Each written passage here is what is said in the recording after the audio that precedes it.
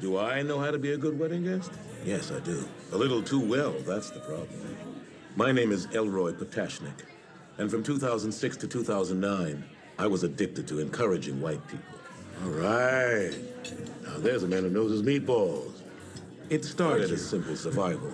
The tech industry in the 90s, this face, this voice, they're either going to help you or hold you back. So you tap the gas because, well, why tap the brake? Oh, you know what you're doing. I mean, this man knows exactly what he's doing. I learned the cheat code. White people like encouragement. It really doesn't matter what for. Now that's a container for liquid. I never felt like a sellout. I never laughed at anything unfunny, never said anything untrue. The thing is, and this will sound racist, white people are very discouraged. And very discouraging to each other. Sweetie, you're getting meatball juice everywhere but your plate. I think I'm doing better than you are with your asparagus. Oh, now that's the way to handle a meatball. And look at you, working that asparagus. So, the day you start telling them, hey, just do what you're doing. I love you. I love you. You feel like a superhero. But what's the danger? Why'd I stop? Well, same as anything else that makes you feel good. If you don't put a lid on it... Oh, look at these pants, Mom. He should keep on wearing his pants. There's no lid. I haven't seen you since the play. Yahoo!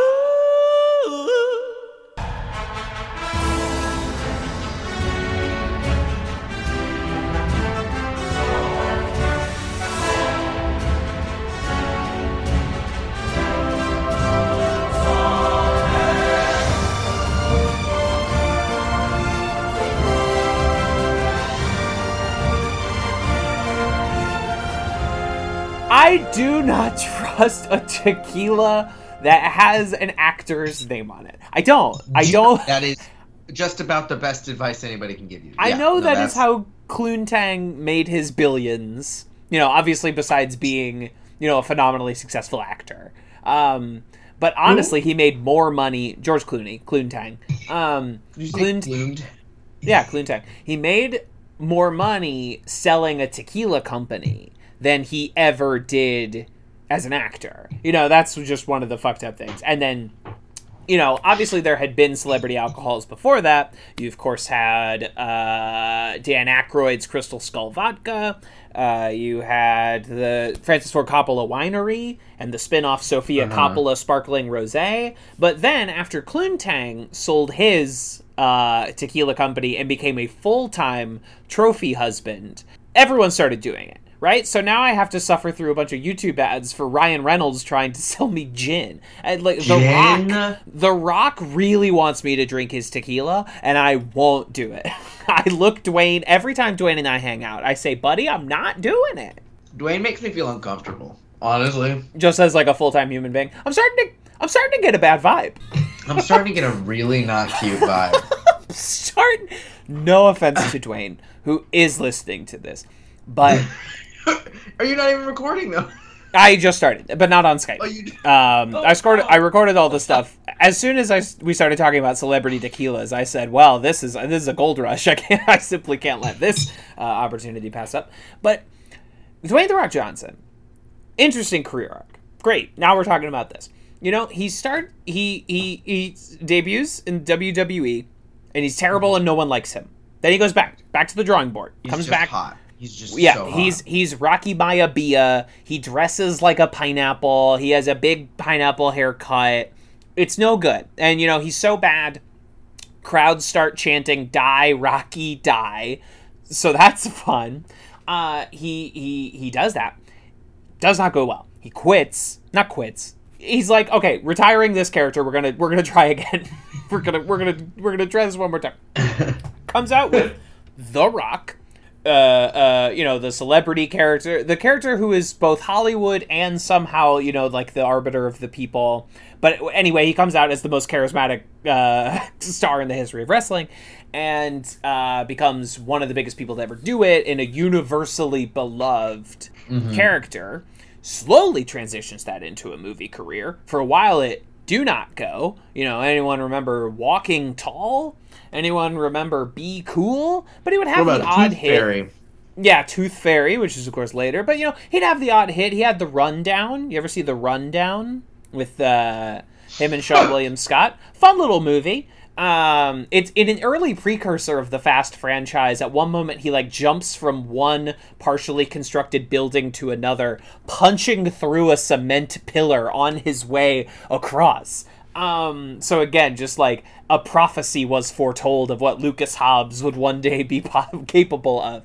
And so he does that, you know, he does The Scorpion King, of course. We all remember his Mummy spin-off franchise. But anyway, then he becomes the biggest and most beloved like movie star in the entire world. He becomes one of the few people who can open a movie based solely on himself. Premise is immaterial, supporting cast director immaterial. He's The Rock and he opens a movie. I feel like that's changed. I feel like we're all now getting a Tom Cruise circa 2005 weird vibe from this guy. I think we are days away from him announcing a cult. And he won't call it a cult. He'll call it like the Rock Success Institute or something. But then but it will slowly become a cult. I just can't believe that No, it's not my place. I want to hear whatever this is. I want to hear whatever this is. No. Sounds juicy. It is, but no, I'm not gonna do this. What if I promise to delete it? I'll tell you later. This is a fully formed thought of mine that I can talk about. This is not. No, I don't really know. Okay, be that way. But I think he's amazing, and he also scares the shit out of me. You want to restart? You want a fresh start? You don't want to get this Rock slander on the pod? Fine. No. You're eating a tomato. What kind of slander? The Rock, Dwayne The Rock Johnson. I think you were Jace slandering Dwight. Oops. No. Yeah, Dwight Johnson. Dwight Howard from the fucking another reason we need a cut. Read the cut? Fine. Fine. Whatever. I was slandering Dwayne The Rock Johnson. Jace refused to slander Dwayne The Rock Johnson, and I called him a coward. I said I'm not gonna. I have thoughts that I don't fully feel like are my place to put on any sort of platform. Fair. Right? I'm like, this is not... Okay, so Kev, cut this. Jace, you have to say it now. That's what I said. Turn off the recording, and I will say it. Okay, okay. That you're recording the call. Okay, I am stopping the record. I will not. Yo, hang on. Let me start my recording. No. Gotta record local. As the recording resumes, let me just say Jace has murdered Dwayne The Rock Johnson dead with the statements that have been off the record. Those are some fiery hot takes that were just fired off. We were talking earlier, I just saw Last Night in Soho. Yes! Nice. Now I'm locked in. Now I'm here. That good? Fun, hell of a good time. Oh, great fucking movie. Had a great time watching that. Good fucking movie. That slow burns from one movie into a second movie, and both movies are fun and interesting. Okay. And just like the fucking. Good thing that's not confusing. No, that's real. Does you that begin make and sense? you're like, there's two separate things that are No, it does happening. make sense. I was being a jackass. And like obviously like it is like a parallel narrative thing because you have like the I'm not spoiling anything that's not in the trailers, but it's like you have a character in the modern day and you have a character in 60s London, and they are somewhat interacting. Like they have some connection that I won't spoil here for anyone who should go see the movie, but it obviously there's that parallel narrative, but it doesn't have quite a like from dusk till dawn on the drop of a hat I am now a completely different genre of movie, but it sort of slow burns from like an interesting kind of mystery movie into a full blown like a bug nuts horror movie. Sure. Which is an excellent it's full transition. Suspense thriller with elements of horror. It gets a little slashery at some points, I might say. Oh, that might be a spoiler. We might have to cut that. But I don't think saying a little slashery gives anything away. I think you're good. It's a little I think too you're good. vague to be a spoiler. It doesn't mean that's anything. also It means at one point a character is holding a knife, is what that means. And you know what? Jace isn't what? wrong. At That's one actually- point a character does hold a knife. Now, if you told me that like Anthony Hopkins jumps into a shower to stab Scarlett Johansson, that'd be extremely spoiler. Did you just conjure some movie that I've never heard of? Yeah, Where Anthony- there's a movie about Hitchcock where Anthony Hopkins plays Alfred Hitchcock, What? and Scarlett, and there's the scene where he's trying to get them to film that. I'm gonna look this up. I think Alfred it's Anthony Hitchcock, Hopkins. Anthony Hopkins. Well, I'm looking it up. He's looking it up. Oh, Hitchcock film. Well, that sounds about right. Yeah, 2012. What? 9 years ago. Nah. Yeah, Scarlett Johansson plays Janet Leigh. That checks out. The actor in the shower, and the stunt actor doesn't nail the like. This should be terrifying of that scene, and the movie really dives into how Hitchcock was a kind of piece of shit. What? First time and hearing of it. pushed his actors into real terror by being a terror on set. By Yeah. just being a real bastard, man. I was basically reminded of all it the by time. a fucking TikTok this week, so I'm in a place. But you know, Yeah. I was like, TikTok will do that oh, sometimes. right. I don't know. It's just one of the. You'd think that like a movie where Anthony Hopkins plays Alfred Hitchcock and Scarlett Johansson is in a shower would have like a larger pop cultural footprint than it apparently does. But I'm glad sure. I'm glad it's getting a second life there on TikTok. I mean, everything's getting a second life on TikTok. True. Right. Yes. Wow. Yeah. That's it. Oh my god. Can we talk about this episode? I love this episode so much. I'm so excited. No, we have to talk this about episode. TikTok now. TikTok, the Don't. Eternals of apps. I have not That's seen a it, and I weird don't thing to intend say. to. The TikTok of apps. Yeah. Okay. Fine. Well, fine. We could talk about Community. Fine. We could talk about Community. Because this is, of course, Advanced Community Studies, a podcast. Wow. where we Don't sound too excited about it. podcast where we watch and talk about the American television comedy show Community, 1 or 2 episodes at a time. We are also the premier podcast in the Yahoo Screen podcasting network. Why'd you go from like I forgot to Christopher do my... Walken to Heath Ledger? Like, what is that transformation? Can you tell me more about it? I just don't want to be here. I'm not doing an impression of anyone. I'm just... I hate Community. This has been my secret the whole time. Can I get a Yahoo from Chase, please? Bless you. Look, I saw a look on your face as you were like, please? Can I Fucking please? I want to quit I this didn't bit, realize but I was the marker refuse. for when this was ending. I refuse to quit this bit until the intro is done. I am a consummate professional. I am a consummate professional. I am also one of your hosts, TV's Kevin Lanigan, and look at you working that asparagus. And there's a man who knows his meatball. Let him finish! They were letting me finish, sir. One of my favorite. Oh my god. Hey, what's up, everybody? I'm Chase. Sound like Chase. Jace. That is a J. I'm Jace. I use they, them pronouns. And, hold on. I wrote notes. Let me pull them up. Wow. We're so proud. Yeah, no, let him let him finish. That's my quote. I threw it in, but I did everything backwards this time. I threw in my quote Fucking first. shot that wad way too early, but you know what? Well, It's because alright. I can't say it to myself, so you were rambling the whole time, so I went, okay, let him finish. I'm Fucking rambling. drag him. I have Drag never once drag him into the rambled ground, in Chase. my life. Drag him into the ground, Chase. I have Don't- never, Leave no quarter. never. Drag me Very, like you dragged Dwayne The very- Rock Johnson in that lost audio footage. Kev, how did you think you would survive after Chase dragged The Rock? Well, You knew it's you were next. and you knew Jace, you wouldn't survive. it's The Rock, unbelievable. The Rock, the man named after a geode. The man named after a Speaking geode of couldn't rocks, survive. it's amazing. The listeners can't see this. Jace has taken me and a la 127 hours, thrown me down between two rocks, and I will have to fucking saw my arm off to get out of this predicament. At least they provided a butter knife. It's a dull butter knife, but they did provide. And I have until the end of this podcast to successfully cut my fucking arm out of this situation. Daddy host, you want to introduce yourself, bud? Yeah, sure, that's fine. We can do that now.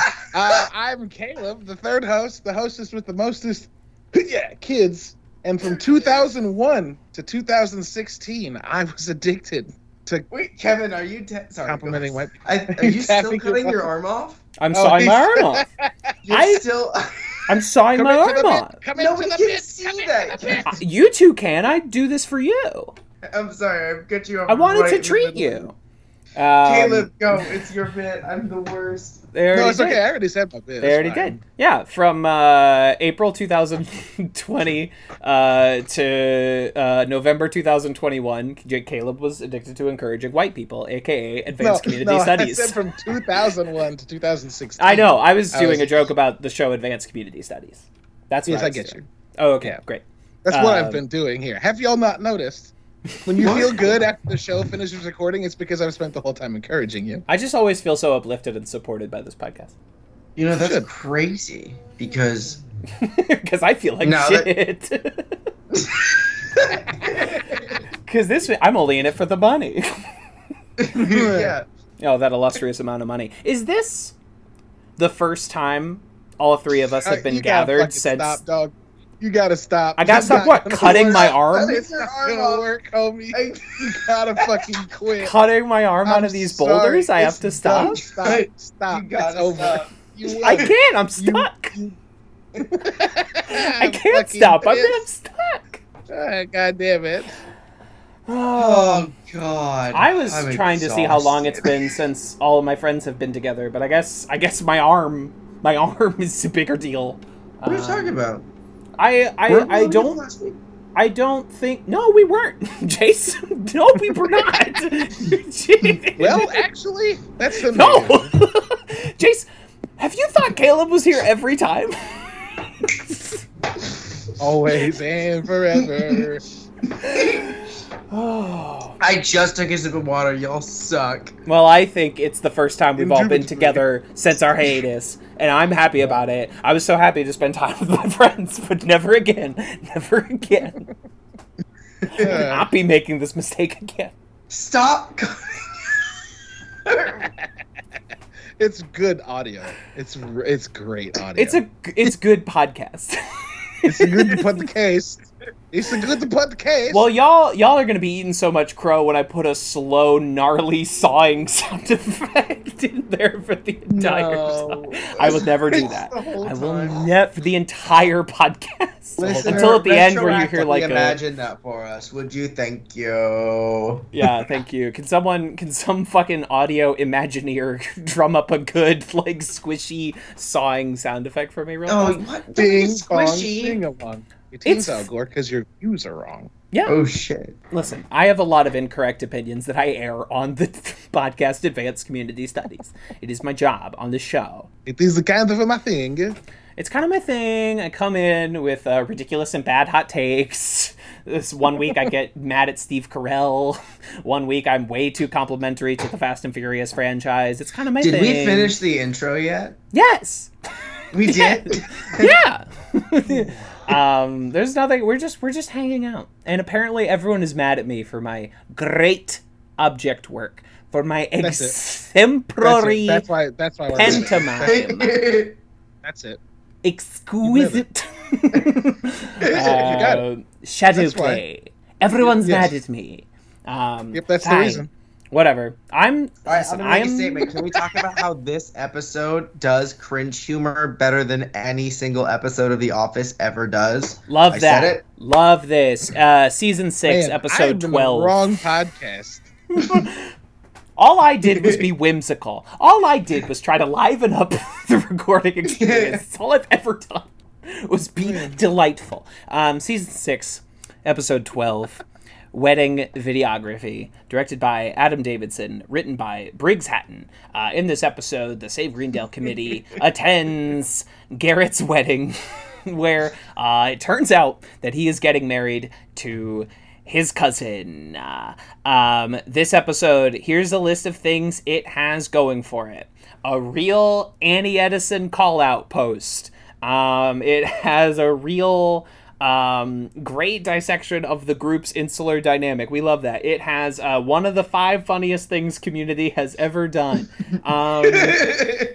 Yeah, we got a lot of good stuff here. But Jace, you were attempting to assault the cultural legacy of The Office, and I would love for you to infuriate Daddy Host. I want you to drive Daddy Host to an early grave.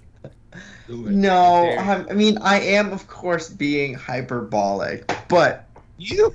me? No, I don't know. There's something about the cringe work that's done in The Office. First of all, watched all The Office, loved The Office. Also hated The Office, right? Like, just... I've been married to my wife for 50 years. Love my wife. Hate my wife. No, but it's true about The Office. There would be moments of The Office where I'd be like, I love this. This is great. And then a whole lot of the time, I would there were too many moments of me going, I don't like that. That's something I just watched. Mm-hmm. You know, and that is built into the cringe humor. That is part of that. And I think that is kind of their identity, is that they poke really hard into the cringe, and this pokes in a slightly different. The cringe of this episode is more my flavor than the cringe of The Office. Is a better way to say what I wanted to say. Sure, but yeah, I just think the way that they handle, like, there's something really fun about like Chang sitting in a chair and the chair breaking in the middle of the ceremony, as we're getting really uncomfortable about Garrett being a total asshole to his fiance, about to be literally getting married to her, being a total jerk. He's so mean to her. And it's so uncomfortable. And then you get like they're tripping over the bushes, like all this shit. It's so good. It's so good. I don't know why.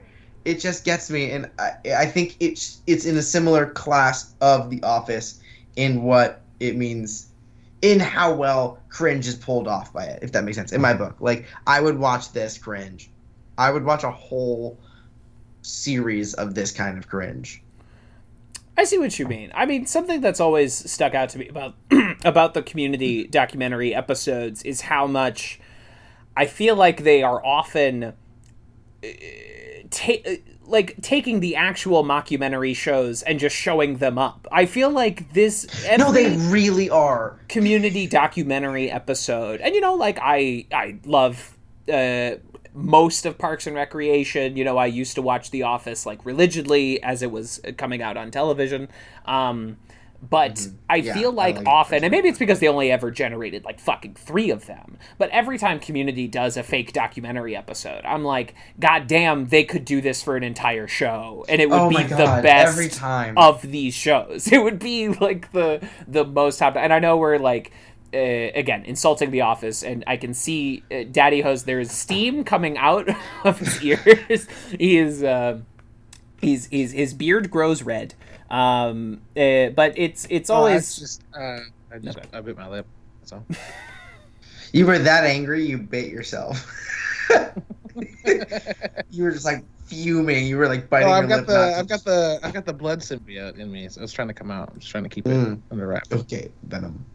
No, Carnage. You absolute plebe. Isn't the same? Wait, what? Isn't the same? They're not the same. They're both symbiotes. One's the blood symbiote, and the other one's not. I did not process that. Sorry. I don't know. I did not. Jace, you refused to. And then I'm just kidding. And then you dare forget about Apparently, the blood I'm symbiote. evil today. I threw Kevin into a ditch.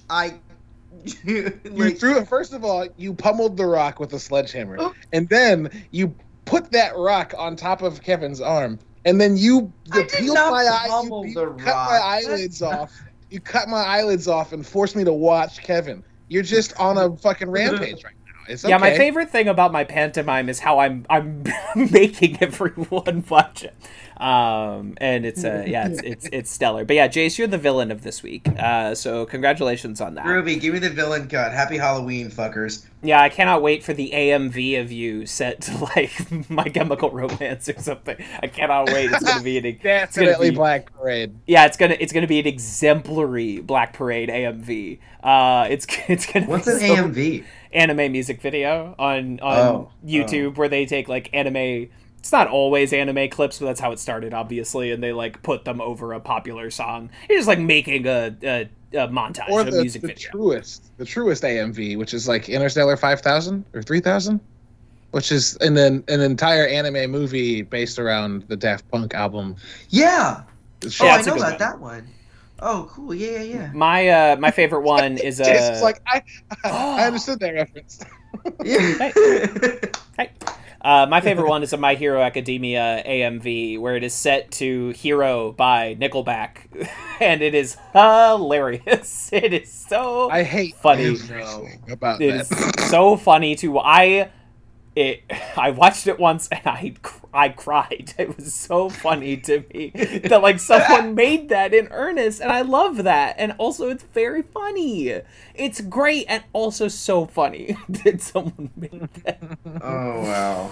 It's fucking beautiful. There's so much to love in this episode of Community, though. So let's almost start at the beginning. I don't know. We've never done that. We don't usually do like a traditional recap. Let's But there's do a just so many play-by-play. little things in this that I want to start. First, one of the first things we see in this episode is Jeff Winger opens up his desk drawer and it is full of ice. And I'm just wondering about the mechanics of that. I'm just wondering, did he insulate the drawer with like a polar sleeve?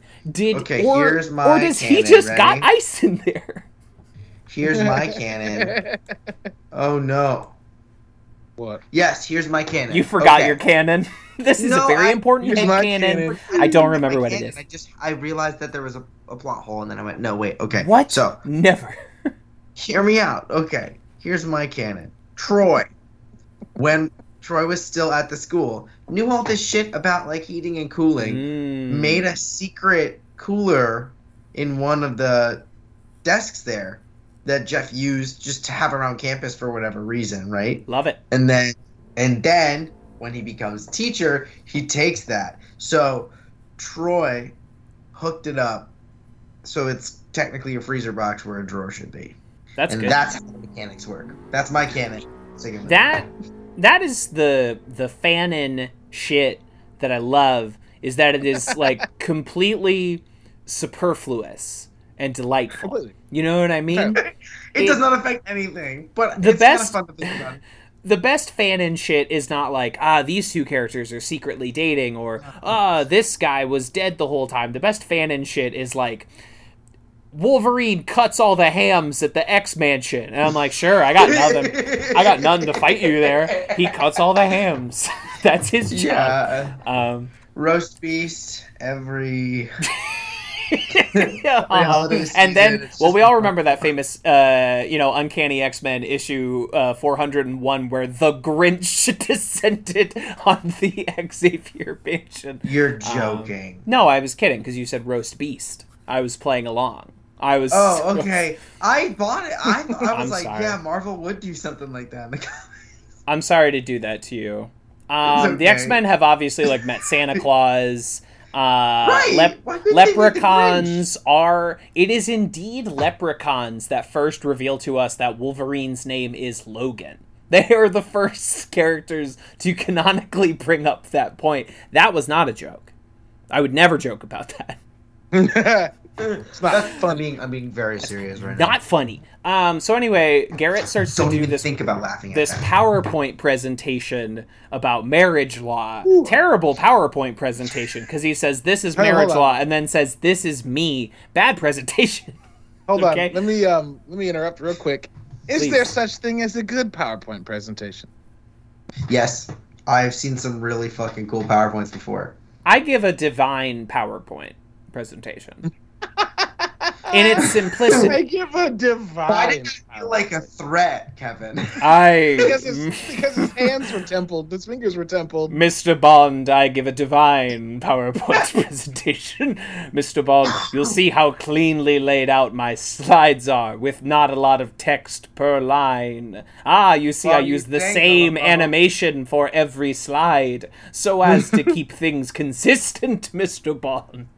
It's all about aesthetics, you see, lad. People see the slide animations and they go pretty gung-ho with that shit, but not I. Yeah, I'm not an expert. I'm just a guy that knows PowerPoint. And then I pull out an egg and I crack it. Anyway. Yeah, so, but no, I will say there's probably not. There are some okay PowerPoint presentations. I just think it's a limited medium. You know? Yeah. Its success is relative. So, but in this episode, the PowerPoint is 3 slides. Yes, I'm sorry. I did not. To propose to Garrett's girlfriend of 16 months, who he does not sit next to in class, which I think is fine, actually. I think that's healthy. Yeah, sure. You gotta focus in class. You don't need to always be around this person, you know? I'm sure they That's study false, together. but you can do that. Well, you don't. You can do, if you're in the same Right, no, yeah. You don't always have to sit next to each other no, at dinner. no. You've been dating for a year and a half. It's okay.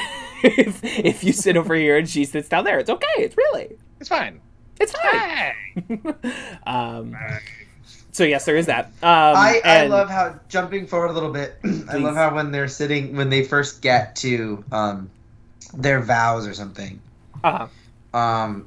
she was like, "You've always just felt so familiar," and it's like one of those really subtle, stupid word jokes that if you don't know what Chekhov's pun, if you will. Yeah, kissing you is like kissing my brother. Yeah, sorry. Back to the future. But that's they see that in there. Of course, Stacy is played by Erin McGathy, who was Dan Harmon's wife? Fiance? Girlfriend at the time? Somewhere in there? So, that's a little nepotism to get her here on this show. But she does what she's fine. It's a good structure. But the meat of this episode, I guess, is when we get into the whole codependence aspect of this thing. Like we've done a lot of episodes of this show where we dissect the possible toxicity within the group generally, like within the study group and how they are often rotten to each other. But we've taken that in this, I don't know how many times we've done this, and now we've completely flipped it around and we are doing they're great for each other and bad for everyone else. They until I suppose the turn where it's like actually independent of each other, they are now successful. They a complete inversion of every time we've broken up the group before, you know? Would you say that they're successful when they separate? Because I feel like it get worse. Britta gets worse. No, she's Britta dancing. gets better. She's having a great time. She's Britta dancing with everyone. I realized that I don't need to do this. I can. Britta gets liberation. She literally goes, you know what? Let me tell y'all. Let me tell y'all. If I had a friend who started doing what Britta started doing at my wedding, I'd be like, oh, I hope she passes out and goes to sleep. You think she's like super drunk? Yes. Well, of course, it's a wedding. Nobody takes the bouquet and dances across the wedding party table and is sober.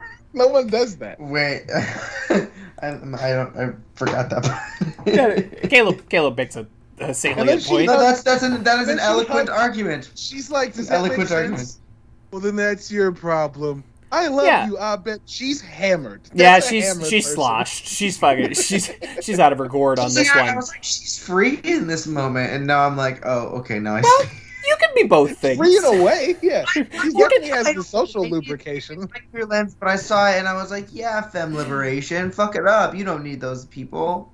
Yeah, but I think you can do both things. I think you can be. dramatically drunk. That makes way more fucking sense. I think you could do both. You could be trashed and have a moment of self-realization. Is that like, well, can a person ever fully be complete while also being part of a complete group? You know? Right. Oh, yeah. Well, if you're trying to make it feel better, I guess I'll take it. So. I get. Listen, Jace, I'm just trying to make peace here. Jace, I'm just trying. I'm just trying to make amends with the saw. It's a butter knife, actually. That's what I've been miming. James Franco's ears are fucking burning right now. Good. I'm coming for you, Franco. Oh my god. Don't say that to him. He likes to hear that too much. It's true. I just didn't see it coming. You did it again. I want to fucking Clorox my brain. I want to bleach my eyeballs. Yeah, I don't want to see or think about James Franco ever again, actually, if given the choice. I wish I didn't have to. Yeah, thank you. But it's, so anyway, we're fucking... Did you say you wish you didn't have to? Hold on. Kevin, did you put yourself in a situation where you have to see James Franco often? Yes. What have you done? Listen, I am DMing for James Franco. And I'm trapped in a game. Master? Yeah, I am Dungeon Master for James Franco. It's a weekly game. That's a loaded title, isn't it? I would get rid of him, but he is our best damage dealer. I can't kick him out of the party, or we'll never survive. The storyline we're all going through right now is heavily rooted in his character. I wish it wasn't, but he's compelling. He seems like the kind of guy who would name his D&D character something from the book instead of something he came up with himself.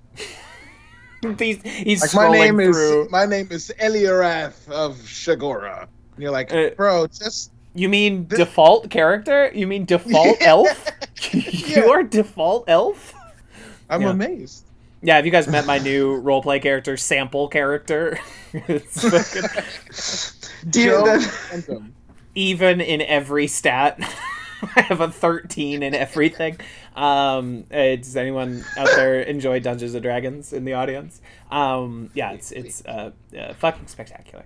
But this episode laced with good shit. Of course. All right, we've been dancing around it.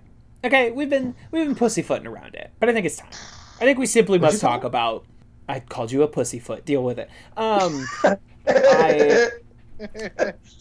did not expect you to own up to that. That's right. I didn't say anything wrong. That's a term. I didn't say anything wrong. I feel like I'm being attacked by someone who doesn't want anything important. I feel like Jace's villain arc is really impacting my podcast.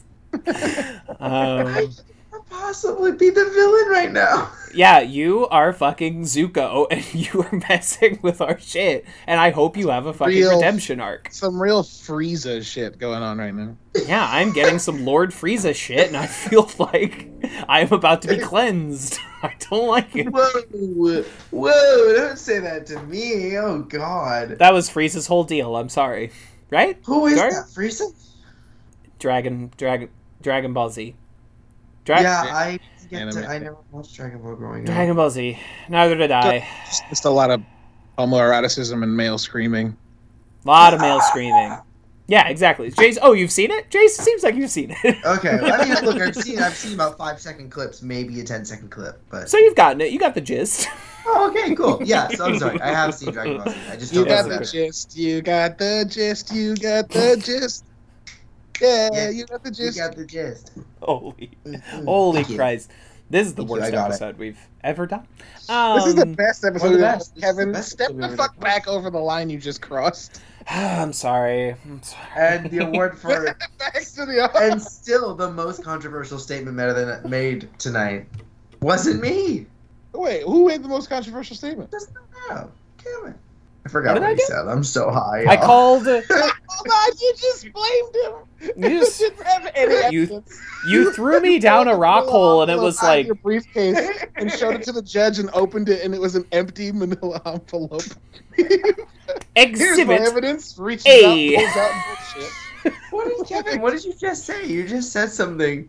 I didn't just say anything. I said I don't like James Franco. Not really controversial.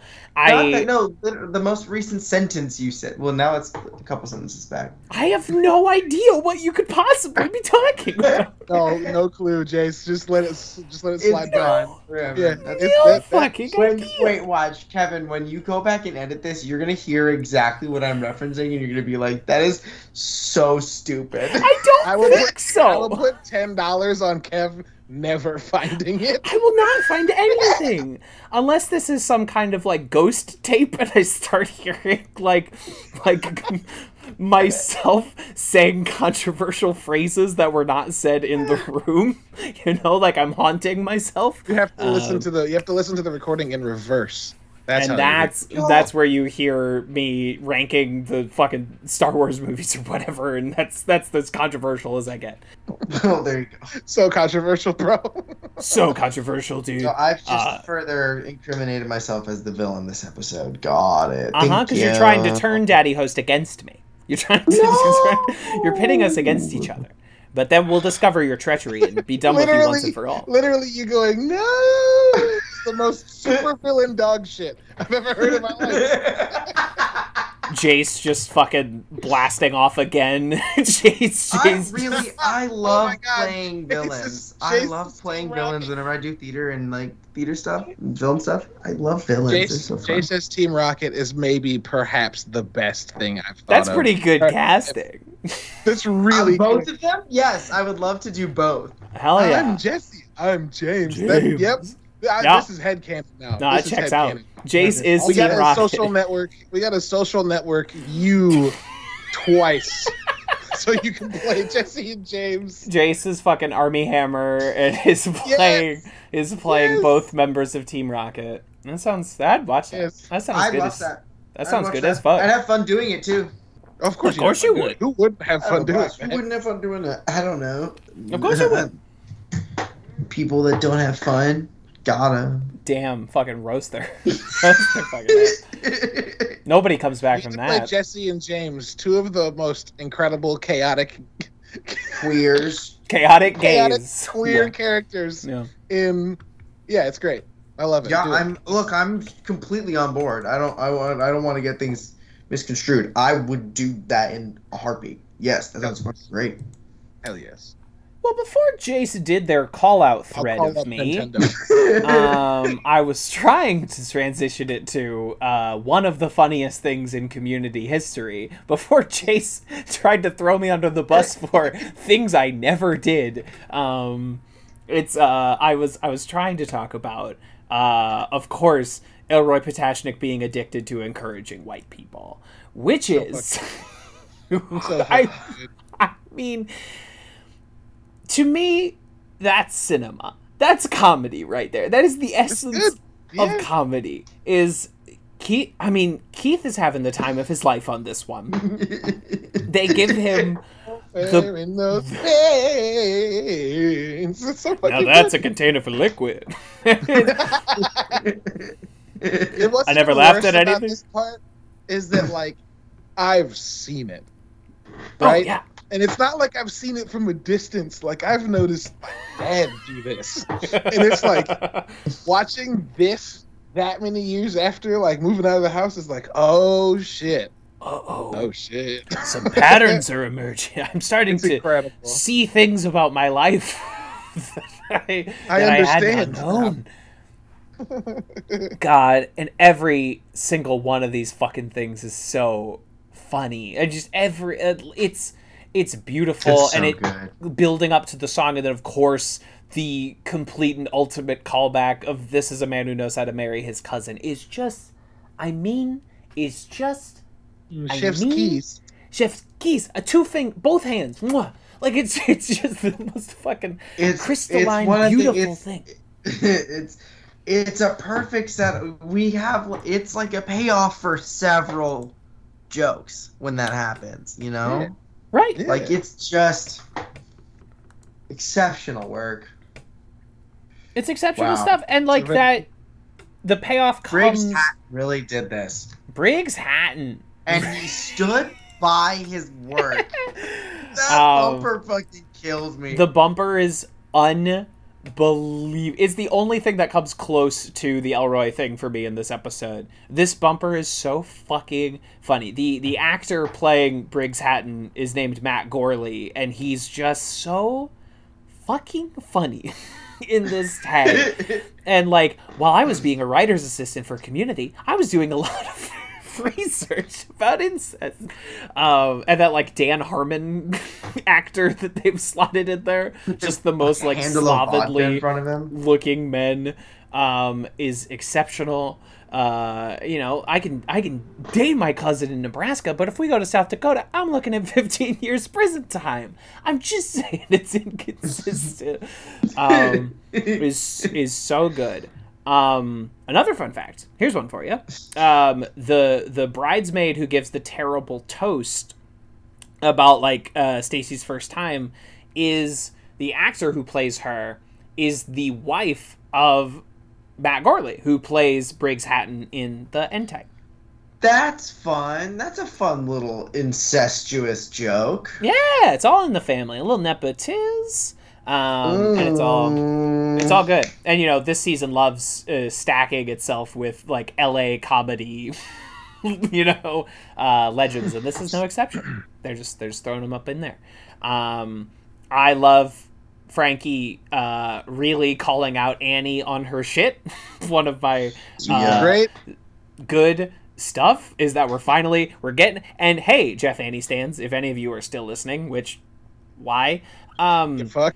She didn't say anything untrue. She did not say anything that is not immediately obvious. I love the cutaway where she's like, and get away from Jeff, but we'll approach that later. It's do you show these to anybody? You don't show this to anybody, right? Is that? Do you? I think it's like that, as far as I got in The Office, where like when Michael is leaving and he's like, hey, let me know when this comes out. Let me know when this actually airs. This documentary series about an office, and it does actually air. Apparently, it does. Didn't get that far. Did not see that through. I'm sorry, I failed you. Sorry, but really, season 7 of The Office failed me, in a way. A way, sure. Yeah, in a way, sure.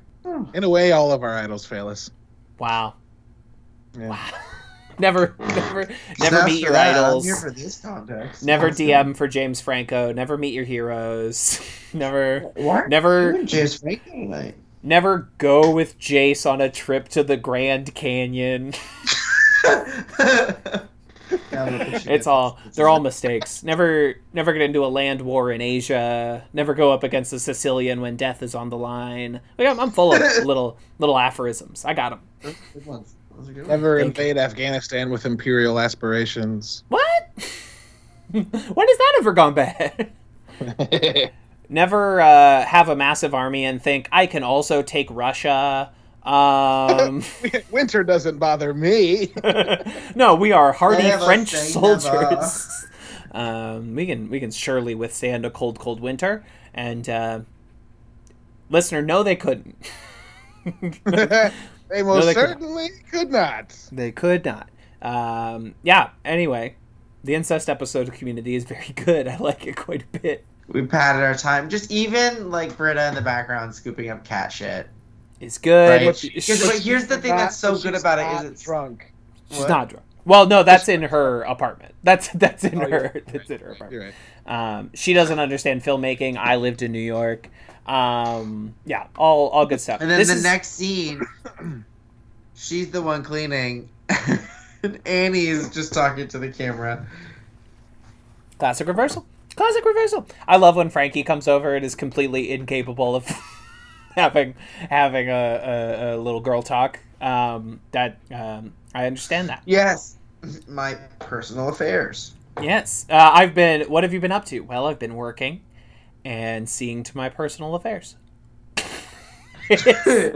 Very good. Also, when she describes having rocks hurled at her at a party, I felt that one a little too strong. I felt that from a deeply personal place. And so every time I watch this episode, I'm like, oh yeah, that's one of the reasons I like Frankie, because I too have had many rocks hurled at me at a party. I'm doing great. I'm You're all right. I'm doing excellent. It was a game. It was called Run Kevin, where they said "Run Kevin" and threw rocks at me. It was a good time being Holy young. Shit. I'm. My God. It was I've lived a charmed life. The trials of youth.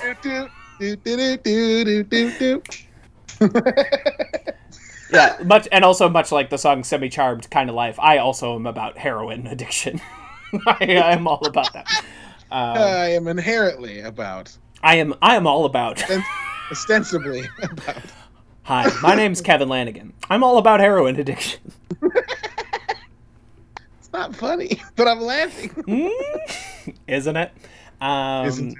Yeah, fuck me. Are you I don't not know. entertained? Yeah, I'm are you very not? My confused.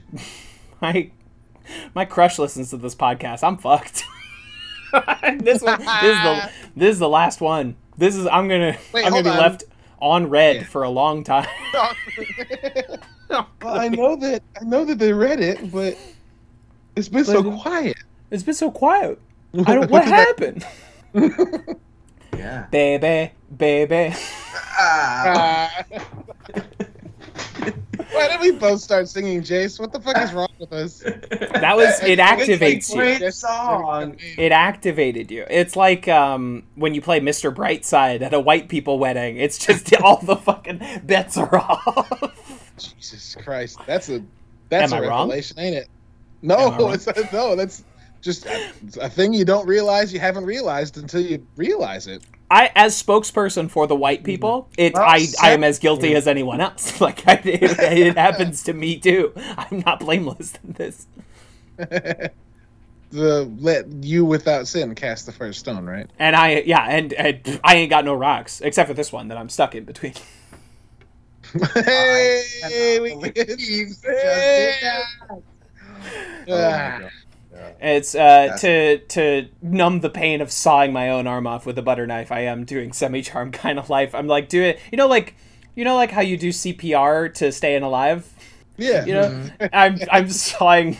Boy, my an office arm. reference. This episode of our podcast, the penultimate episode, I might add, of Community that we're covering, may be the episode where we have the most persistent jokes ever. Ain't that something? We're like, That's actually jokes that very have run true. from the beginning to the end, and I'm here for it. Where was this? Where we should create. We gotta this start energy over. always. Here's We the deal. gotta start over. We gotta start over. Here's why this is happening like this, okay? For the first every other episode, we were traumatized. Yeah, that's true. It's true. This show did start in a time of crisis with a capital CRISIS. It's as How do Yeah. you say? how do you say what is her name from Halloween? Jamie. How do you say Lee Curtis? Jamie Lee Curtis, yes. How do you say it? Look, trauma. Trauma. I am Dr. All of her interviews. She's talking about how Halloween Kills is about trauma, but she goes trauma. Trauma. The way she pronounces it is really specific to me, and I love it. I blame that on Ryan Johnson. Trauma. Why do you blame She was that on in- Brian Johnson? She was in one Ryan Johnson movie, and before she did any interviews, and after she's done interviews, Ryan Johnson has that kind of timeline immutable influence on somebody. I see. And once you come out of a Ryan Johnson mystery movie, you come out with a different pronunciation of things. He do have that Texas twang. Who is this? What movies does this person make? Oh boy, Ryan Johnson. How do you say Knives Out? What is? How do you Le say Brick? Star Wars: The Last Jedi? How do you say Lupin? How do you? This is not helpful. Le Brick? The Brothers. Oh, Blue? Knives Out. Yeah, Knives Out. Yeah, why didn't you just say that? We did. We said Knives Out. Curtis, and I said Knives Out. I said the word. I said those words, Jace. Jace Why is- am I so mean today? Jace is truly gaslighting rock us man in like right a now, real Jace. way. Jesus. Oh my god. Yes. I am well. Jamie Lee Curtis. I am Dr. Loomis. I am Michael Myers' psychologist. The boy is evil. We must. You must eliminate him. Trauma. He will not die because he has built a resistance to trauma. Michael Myers, he gains strength from all of his killings. He is a manifestation of the hate that we all feel. Have y'all watched The French Dispatch yet? Of course, Yes. Twice, two times. Kev, I knew you had. Two Yeah. times. No, when Kev got real excited about it, like the night of when they first watched it, I messaged them and I was like, "Hey, I would love a movie, buddy. I know you want to go see it a second time. You want to go with me?" So then we went through a series of very strange events that changed a bunch. We went to the AMC on the Upper West Side. AMC Lincoln Center, the fanciest of the AMCs. Very far away from Brooklyn. And, Very far away from everywhere. But Yeah. we went. We went up there and we watched it. That was what a great fucking movie. That What a was so much wonderful fun. piece. Movies Look are at great. listeners, go see French Dispatch. It's probably playing near you when It's this a fun episode one. drops. It's a fucking romp, and it's like delightfully heartfelt. You know, the worst that could possibly happen for the price of your movie ticket is you'll be like, that was really nice to look at. That's the Yeah, worst. That's the sure. worst that could happen. The to very you. worst thing that happens is you walk out and go, "What?" That was I mean, it was impressive. Right. I mean, it was pretty. It's great. I had a blast. It's really fun. Structurally, something I'd never seen before, but still Maybe very Jeff- accessible. maybe I Jeffrey thought. Wright's best performance ever. Ever? Possibly. Yeah. Jeffrey Wright is an incredible actor. I love him to death. He needs to be in more. Which Um, one's Jeffrey Wright? The writer he- at the end. He narrates the third story about the police chef. Police chief's personal chef. Yes. Yes, No, he- he's great. He has the funniest line in the entire movie.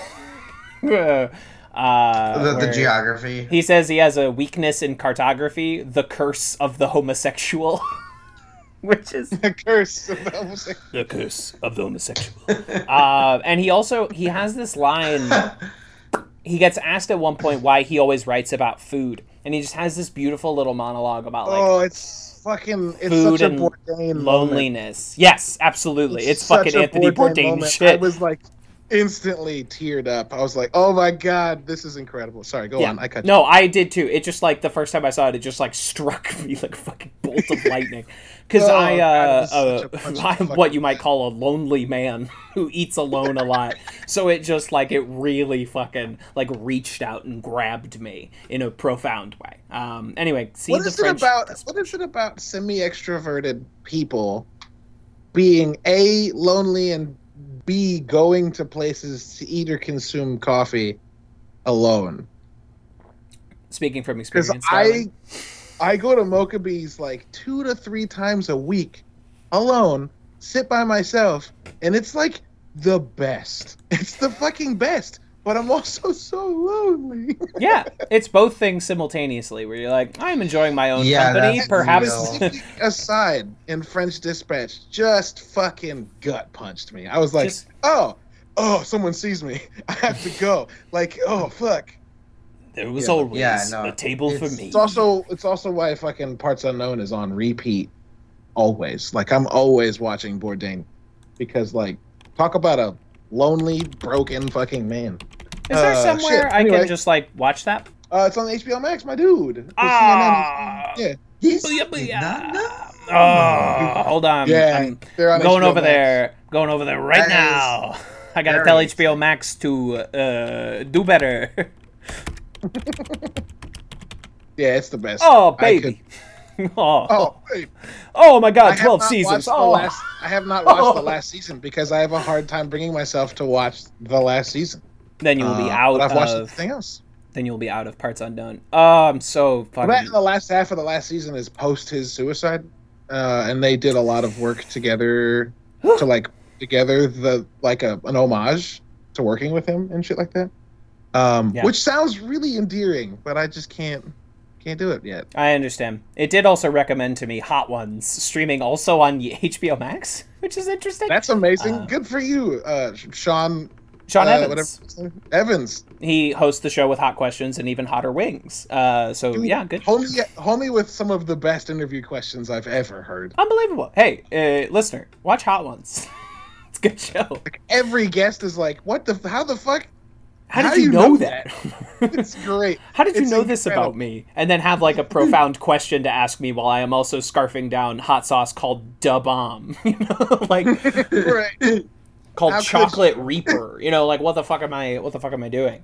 Yeah, it's anyway, lots of good recs on this epi. I don't know, is it ranking time? Have we done it? It's ranking time. Yeah, let's rank it. It's This is rank. gonna I'm gonna rank it. There, baby. I'm gonna rank it.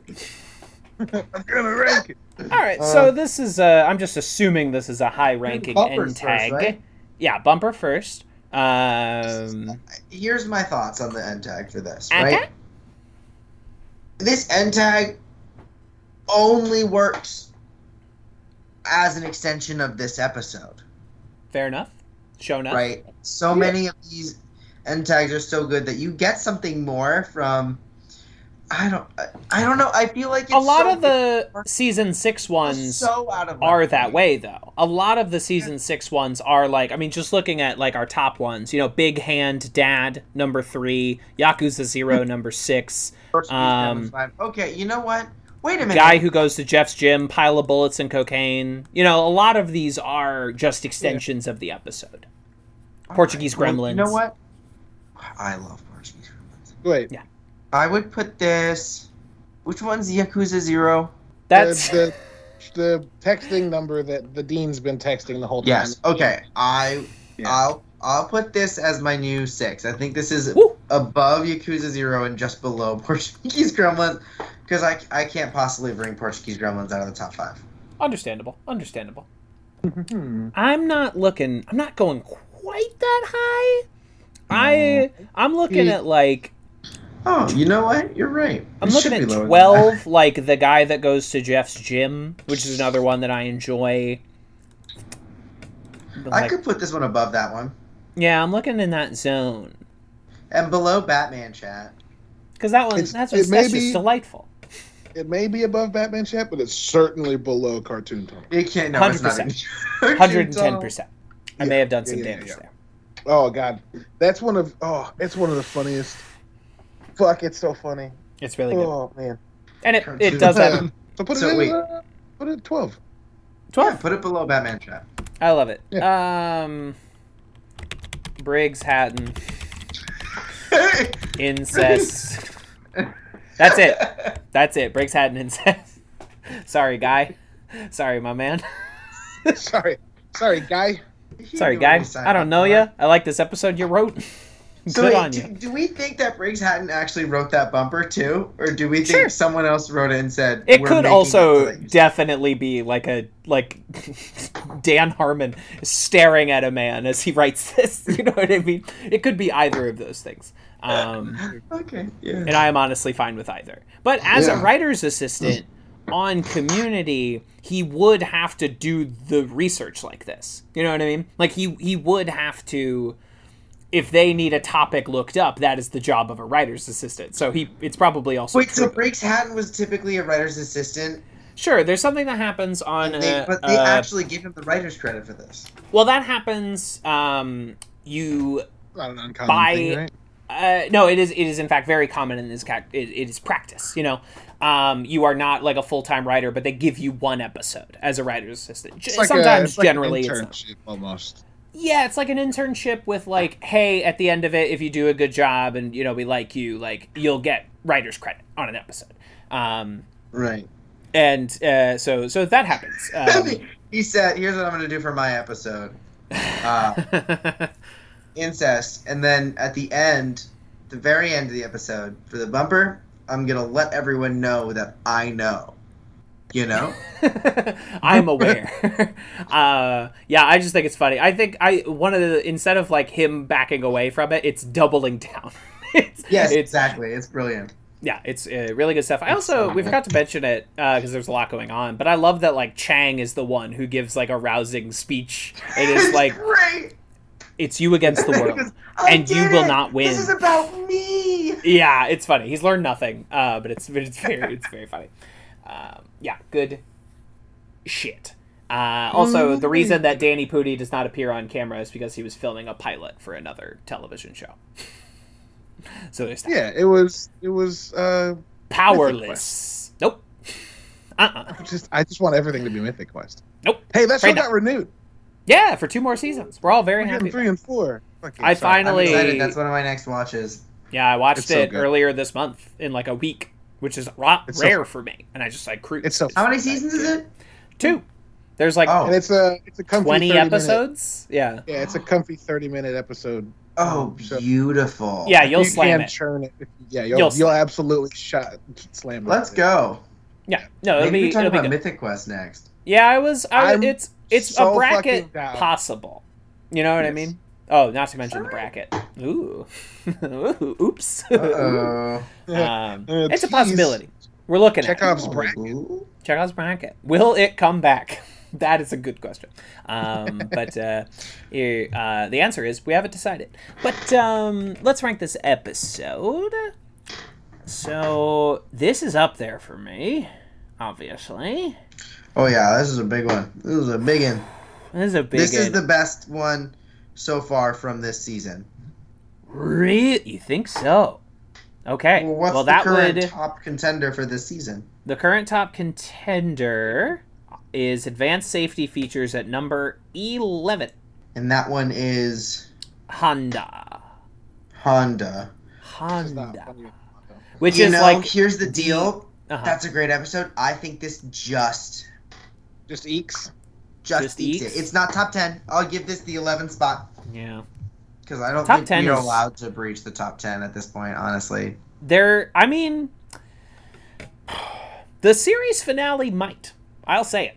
I think it has potential to, because that's a great fucking episode and a great final episode of Community. I think it's possible. Not guaranteeing anything, but I think it's Well, not off the sure, board. yeah. We'll do that next week. Or Yeah, actually, of not course. next week. The week after, because I'm a stinky baby and I have plans. That's okay. I mean, we could also look at another day, possibly. Also true. I Yeah. have no obligations My- at this point. My schedule is more free than it once was. So, Yes, the restaurant I work at just closed. Oh no. but more time for podcasting. I'm now unemployed. I'm going to get really into making artisan beers in my garage. If I had a garage, that is. Yes, of course. If I had, this is where I would put my garage. If I had one. And this is where I would keep my trophies. If I had them. If I had them. We all love memes, don't we, kids? Okay, but I would actually put this at 11. Okay, 11. And I don't Denny- think it beats out Geothermal Escapism. No, it doesn't.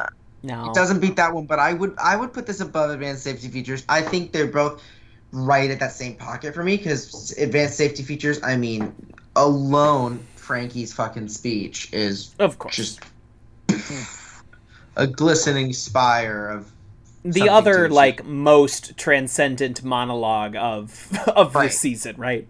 Yeah. And then the other one is But I think is this Elwood. one is just slightly more. There's something about it, like you were saying, as far as those like mockumentary episodes go, which is like usually the best fucking episodes of this whole show, and do it better than the mockumentary TV shows that are out there. Yeah. This is like one of the best, and yeah, I feel pretty confidently that I'm gonna say the new 11. Love a spicy hot take. I'm sorry.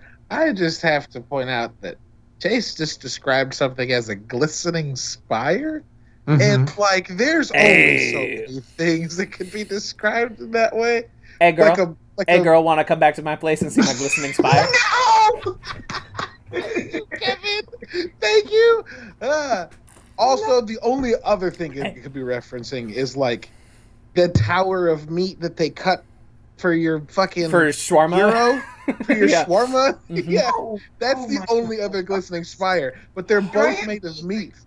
Like Honestly. romantic about it. Although to be fair, that spinning little thing of meat is pretty romantic. That is. I could go for either glistening spire at this exact moment.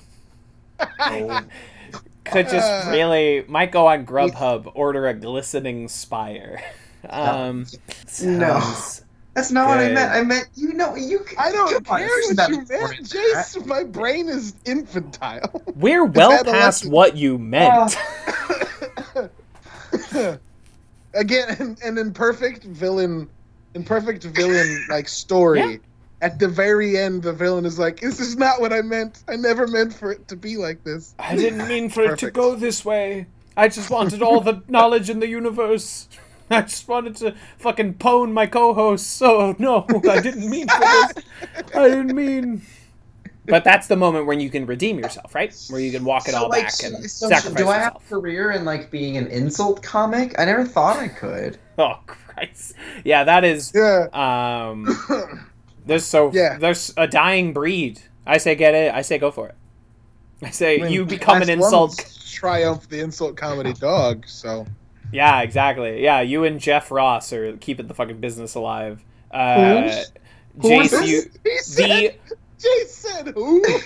the I don't mean it like that. No. the insult you were comic. Just in like a you were just in a naturally destructive mood tonight. Who? And Jeff just fucking Who? somewhere As Jeff Ross just like fucking- exploded. Somewhere Jeff Ross just like turned into ash. Comedians. Oh man. Well, he is the insult comic. If you want to get into insult comedy, you will meet him at some point. I never thought about insult comedy, but now y'all are making me think that I should. But I feel like Jace getting into insult comedy in 2021 is like that fucking line from the pilot of The Sopranos where you're like, I feel like I'm coming in at the end of something. I feel like the best days of this industry are behind me. I just imagine. 100%. You said Jace doing this in 2021, and then I just imagined someone going, "Oh, I got bingo." That's all my That game. was the one on my 2021 bingo card. Someone in the back of the classroom really goes, "Wait, that's my bingo." Bingo. Fantastic. We gotta Anybody else want to help me rank an episode. rank this episode? Oh, No. I say Talking it's about how just. mean I say am. it's just below. I say it's just below advanced. Below Age. advanced safety features? Safety Okay. features, yeah. Oh, I love So- to be a tiebreaker. 11 or 12, Kevin. That. So I'm looking. I have. When I have children, I will have two children. One of them will be named Frankie's monologue, and one of them will be named Elroy's monologue. And I now need to choose between my Kev, children. if you have two kids and name them Frankie and Elroy, I will kiss you on the mouth. Okay, that's actually pretty good. That's pretty good. And whoever I am co-parenting these children with, I won't let them in on the bit. And then one day they'll be like, "Oh, fuck you." Oh, what the fuck? What the fuck? What the fuck is this? What? Shit. Shit. 11 or 12, choose your fate. I know. I have to choose my fate. I know. Honda, when Rick cries a single tear onto the Honda logo on his steering wheel, or in this episode when Eric Charles Nielsen plays Garrett's twin brother Bones in a bad wig and army jacket. Oh. It's so stupid. I love So it. stupid. I am going to give this one the edge, and I will say it's They the do new all number those 11. impersonations at the beginning of the episode. I will give this one the edge. The new number 11. There we go. S6 E12 wedding videography, which Well, that's means pretty we. good for the rankings. I think so. And we got some people not going to be too happy about this. What was just bumped from the top 20 cooperative calligraphy, the Annie's Pen episode, just bumped out of the top 20. Wow. Everyone will be very chill about this, I'm sure. Well, when No you one see will the care. list of the episodes that are in I front know. of you're like, I can't say. I Honest, can't most be of their that issues are bad. going to be with our season 6 placings. I think we place these Yeah. more higher than anyone else, and I simply don't care. Don't talk to me. I really like season 6. So talk to me. Every so often, a new person will follow us on Twitter, and I'll post the rankings, and they'll be like, "These rankings are weird." I'm like, "Oh, you're new here? I guess anyway." So, Are you new here? I guess you're new here. This is it. I'm sorry we used science to rank You didn't these. know here. I'm sorry it's a completely mathematical formula and is not subject to debate. Because And art I- is rigid, you idiot. I ask that you not at me. There's no subjectivity here. All objectivity. None. None. Perfect. So I'm gonna plug these into the rankometer calculation machine while you two give us your wonderful plugs. Oh, whoa. Caleb, you got anything? Yeah, the podcast that I did with my grandma about Halo. I'm finally like wrapping up, finishing it. Yeah. And I'm gonna start reposting the first, our intro, and then our first and second episodes. The first, starting tomorrow, and then Friday, and then after that, it's gonna be Tuesdays and Thursdays, so that we can get all the way through Halo, not through the season entirely. The last 4 episodes will be about Destiny, because they're also made by Bungie, who made the first 4 Halo games. You First say episodes? first 5 Halo games. What? You say episodes? Yeah. Are the games divided into episodes? No. My grandma and I did a podcast covering the Halo Oh, games. episodes of It's the a podcast. multi-episode I don't know why podcast. my brain Yeah. had episodes of the game, and I went, wait, what am I not? Yeah, it's an What do I not know episodic about series. Yeah. Yeah. I was like, wait a minute. There are episodes in Halo 4, but it's in a co-op mode called Spartan Ops. That was also very good. Anyway, so we're going to start doing those starting this week, Wednesday and Friday, and then every week until it's done on Tuesdays and Thursdays. So this is a little bit of me being almost done. This is a little bit of me being like, I'm just going to start posting them so that if I don't finish, I'll hate myself. So we'll see how that goes. Outside of that, do I have anything else to plug? Ooh. No, I don't think so. I don't think I do. There'll be an episode of the Nerdy Bit Show coming out this week, too. We talk about fun games. Huzzah. Yeah. I'm a nerd. Surprise. Yeah, What? yeah. First time I hearing love that. this. Whoa! Oh my god, I never would have known that. What the Whoa, fuck? that's so crazy. Everyone's like, wait, what? You? What the fuck? A nerd? Disgusting. I also don't really have any plugs. I don't know. I guess I could do my normal, like, follow me on Instagram or Twitter or whatever at JACENZIEV, Jason Ziv. It's Not Zeev? Ziv, yeah. And Cool. they're I've also- only been fucking that up in my head, not out loud. Yeah, But I mean, I've been most fucking it people up. will never say my last name. It's Ziv, and it's like they're alternate pronouns. If you don't want to use they and them, you can also use Jace or Ziv. You know, Whoa. either of those are also totally valid as pronouns. I like those as pronouns as well. Just call me Ziv by my went name. that way. Yeah, I love being called Ziv. Ziv is actually a really fun one for me. So that's the joke. My handle is Jason Ziv. It's like, okay, what are my pronouns? Jason Ziv. Hey. So yeah, follow that if you feel like it. That's the same for my Instagram and for my Twitter. And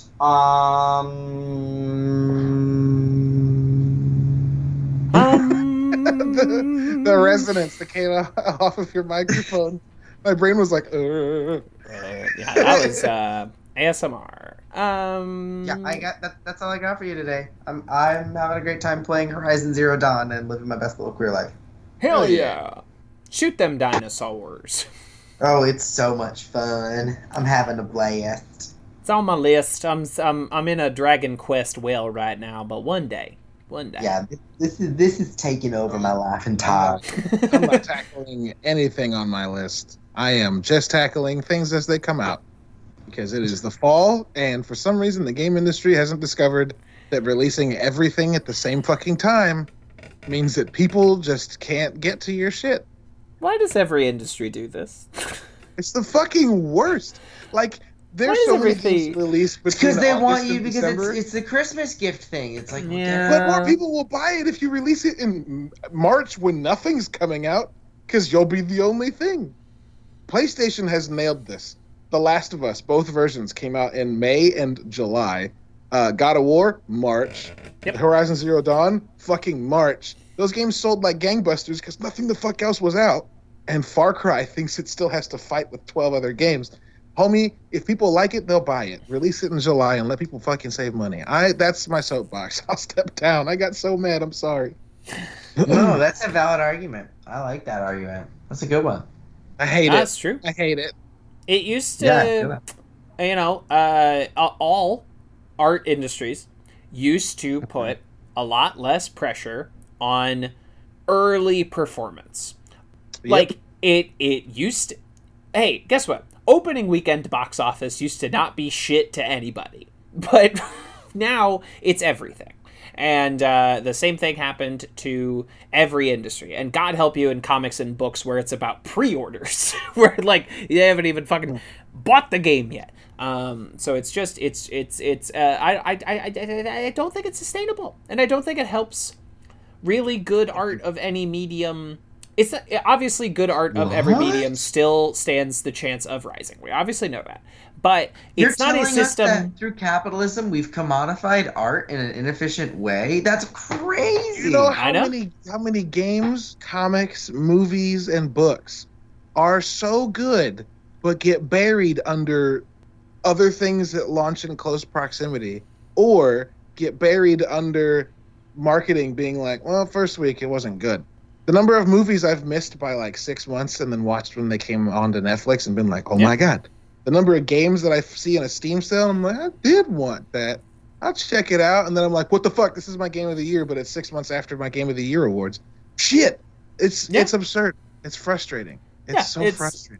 It's absolutely absurd. And, you know, but therein lies the value of critics, professional and otherwise. And, or you know, like the YouTube fan critic as well, like these champions of these specific games or movies or shows that like eventually spread the word around enough that like, for instance, Breaking Bad and Game of Thrones, who nobody gave a fuck about when they first started coming out, could then slowly roll into incredible franchises. But if we had canceled them when no one was fucking watching them, we wouldn't have had. Same thing happened with Beetlejuice on Broadway. Beetlejuice opened up on Broadway. It didn't do super hot when it first opened, and then it kind of word of mouth got around, and there was a TikTok trend related to it, blew up, and by the time that it was starting to be really big, was the company that owned the theater had already made it official that they were going to kick them out for a different show to come in because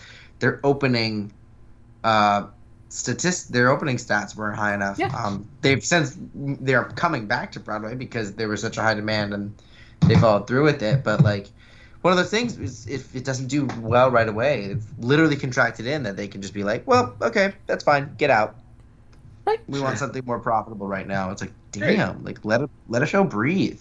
Yeah, and it just seems like, you know, many systems, you know, comics is something that I obviously follow, and like so many series are dead before they've even come out because like they don't have a big name creator and they're not about fucking Batman, so like they don't get a lot of pre-orders and no one has had the chance to fucking read them to be able to say, hey, this is pretty good. So also, more people should read this. Also, like, now you can correct me, Kev, because you have more experience with this, but like people that work at comic book shops don't often like to push pre-orders because like if comic book purchasers have one fucking habit, it's that they order things and then never come fucking get them, and then the shop is stuck with a bunch of fucking stock. No, that is a huge issue with the comic book industry. The thing that my personal comic book shop that I worked at, Forbidden Planet, does is that like we don't do pre-orders. When something is like solicited, you can add it to your pull box, like you are already a dedicated customer that picks up regularly. Sure. But they saw the downfalls that would happen to other comic stores, and like people wouldn't come by for months and months of pre-ordering these books and then never actually show up because you're not actually putting any money down up front, which like I think there's a lot of issues. The with shop video. is. Right, exactly. The shop is pre-ordering all of this, and that's one of the issues with the fucking industry is that, like, a shop has to guess how many people want to buy this comic, and by the time they realize how many people do or don't want it, they either have too much or too little. It's and there's very few guarantees in that industry, and I have issues with games pre-ordering as well, but at least when you go into GameStop and pre-order a game, you're putting down some money up front.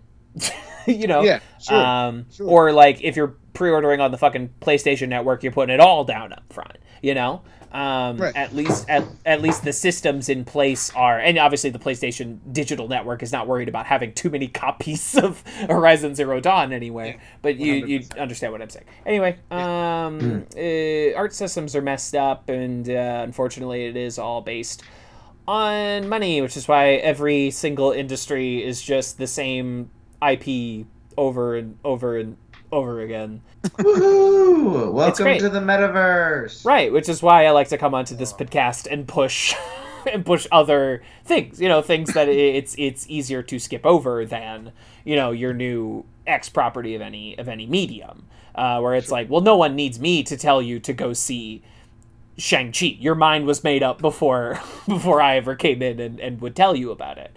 But French Dispatch needs some more eyes, and Last Duel and Last Night in Soho need my help to push them up over with my comparably small. That's why I write about games like Sable and Far, The Lone Sails, and Florence, little bitty games that if you didn't know about, you should. Sable's that one with the really saturated colors, right? Yes. Yeah, that, if you had not said something about Sable, I would have never known about it, and that looks absolutely stellar. I can't wait to play that. Oh, hey, there's another shout out. My review for that's out. Go check it out. It's on nerdiverse.com/red. Pew pew. Yeah, it's good as hell. Anyway, I don't have any new plugs. Patreon.com/TVsKevin, tvskevin.substack.com. I promise I got stuff coming out for y'all. It's just, I'm going through it. And I'm back to, I'm working full time, and I'm starting to do dog walking part time again, and it would be great to have to do less of that if you went over to patreon.com/tvskevin for as little as $1 a month. I got a bunch of stuff over there for you. You can have it. And, I can't believe I'm about to say this, but we'll be back next week with the last episode of Community. like we'll have done it. Yeah. That's crazy. The great work will be finished next week. We can fucking phone it in if we want to. It will be done. And I don't know how to feel. I don't know how to feel about that. Nope. I don't know. I will say I'm very glad I did it with you two, goobers. It's been a fun ride. I've made you angry along the way, but it was a great time. I regret nothing. And with the arm sawing off your arm again with the butter knife. I just had to get one last in. You know what I mean? You did it. You got one did. Last one. I really did have to get that one last one going. Let's check off. Yeah, it's Chekhov's arm sawing. And I cut through. I did it. Good. I did it. I have one arm left. Although not technically Chekhov's pun, that was a pun about Chekhov. Womp. Pop. Oh yeah, and also with you. I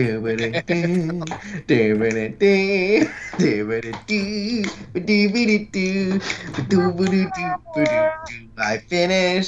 Do I finish the song this episode?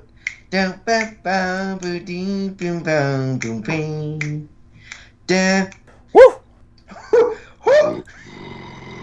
So close. So close. Oh, I'm so close. Angry, Sorry. What? What just happened? I just coughed. Yeah. Yeah, it was the fairy from Zelda, and also me coughing. Hey, listen. Moonlight. Bleeding glass and healing needles, amputated hearts are never whole. Too bright, dreaming as the screaming seagulls feed on parts of me I keep below. Oh, oh, oh, take off your boat, let me go to where you've been. Fly overhead, buffalo, fallen dead inside. Da, da, But I am Doug, sitting here in Manhattan, New York City. And, as I have recently, not unrelated to you, been revisiting one of the classic Manhattan set television shows, which is, of course, Gossip Girl. Because none of these people live in Queens. No one on Gossip Girl lives in Harlem. They are in the heart of Manhattan, USA. Listen, Dan gets made fun of just for living in Brooklyn, so no one's going to be going to Queens. Yeah, absolutely not. If God, the fucking those rich goddamn assholes are like, oh, I can't believe you live in the really nice parts of Brooklyn. Ugh, God. And yet I love them. Yet I find them so compelling. Who can say why this might be? Oh, I mean, it's just it's just gorgeous everything people I'm not behaving in that show. badly. Right, exactly. Right. I don't even view it as as they say, lifestyle porn or anything. It's not as if I want to be in the exact spaces that these characters are, but there is something lifestyles of the rich and the famous. There's just something so tantalous and debaucherous about these rich teens and the horrible things that they get up to.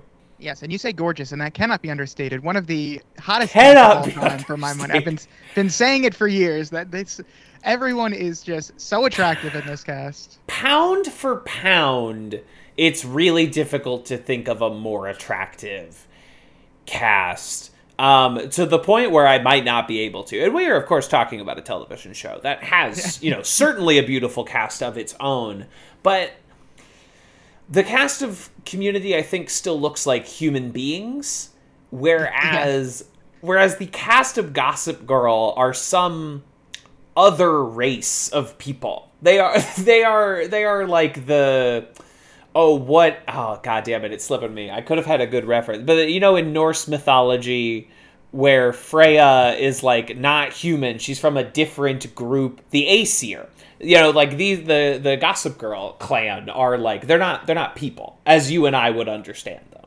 Yeah, I was actually just listening to another Gossip Girl podcast, and they were saying these people are so attractive that it doesn't even register to me that they're hot, because I know I just would never have a chance with them. They're just so out of my league that it's just it doesn't even feel like I'm watching attractive people. It's just on another level. I don't even put it on the table. I don't even allow myself the option of finding them attractive. And I understand that in my everyday life. Yeah. I do not have crushes on any of these people because they're just too hot for that. Right. I can't even at the lonely times of night, I can't even fantasize about the cast of Gossip Girl because you just you stop yourself. You're this is too unrealistic. I'm not worthy. I'm not worthy. I can't. And I'm early in my season 1 rewatch. And I was like, wow, this is shot in Manhattan, which I can only imagine was a nightmare. I'm like, oh, you actually did film in Central Park.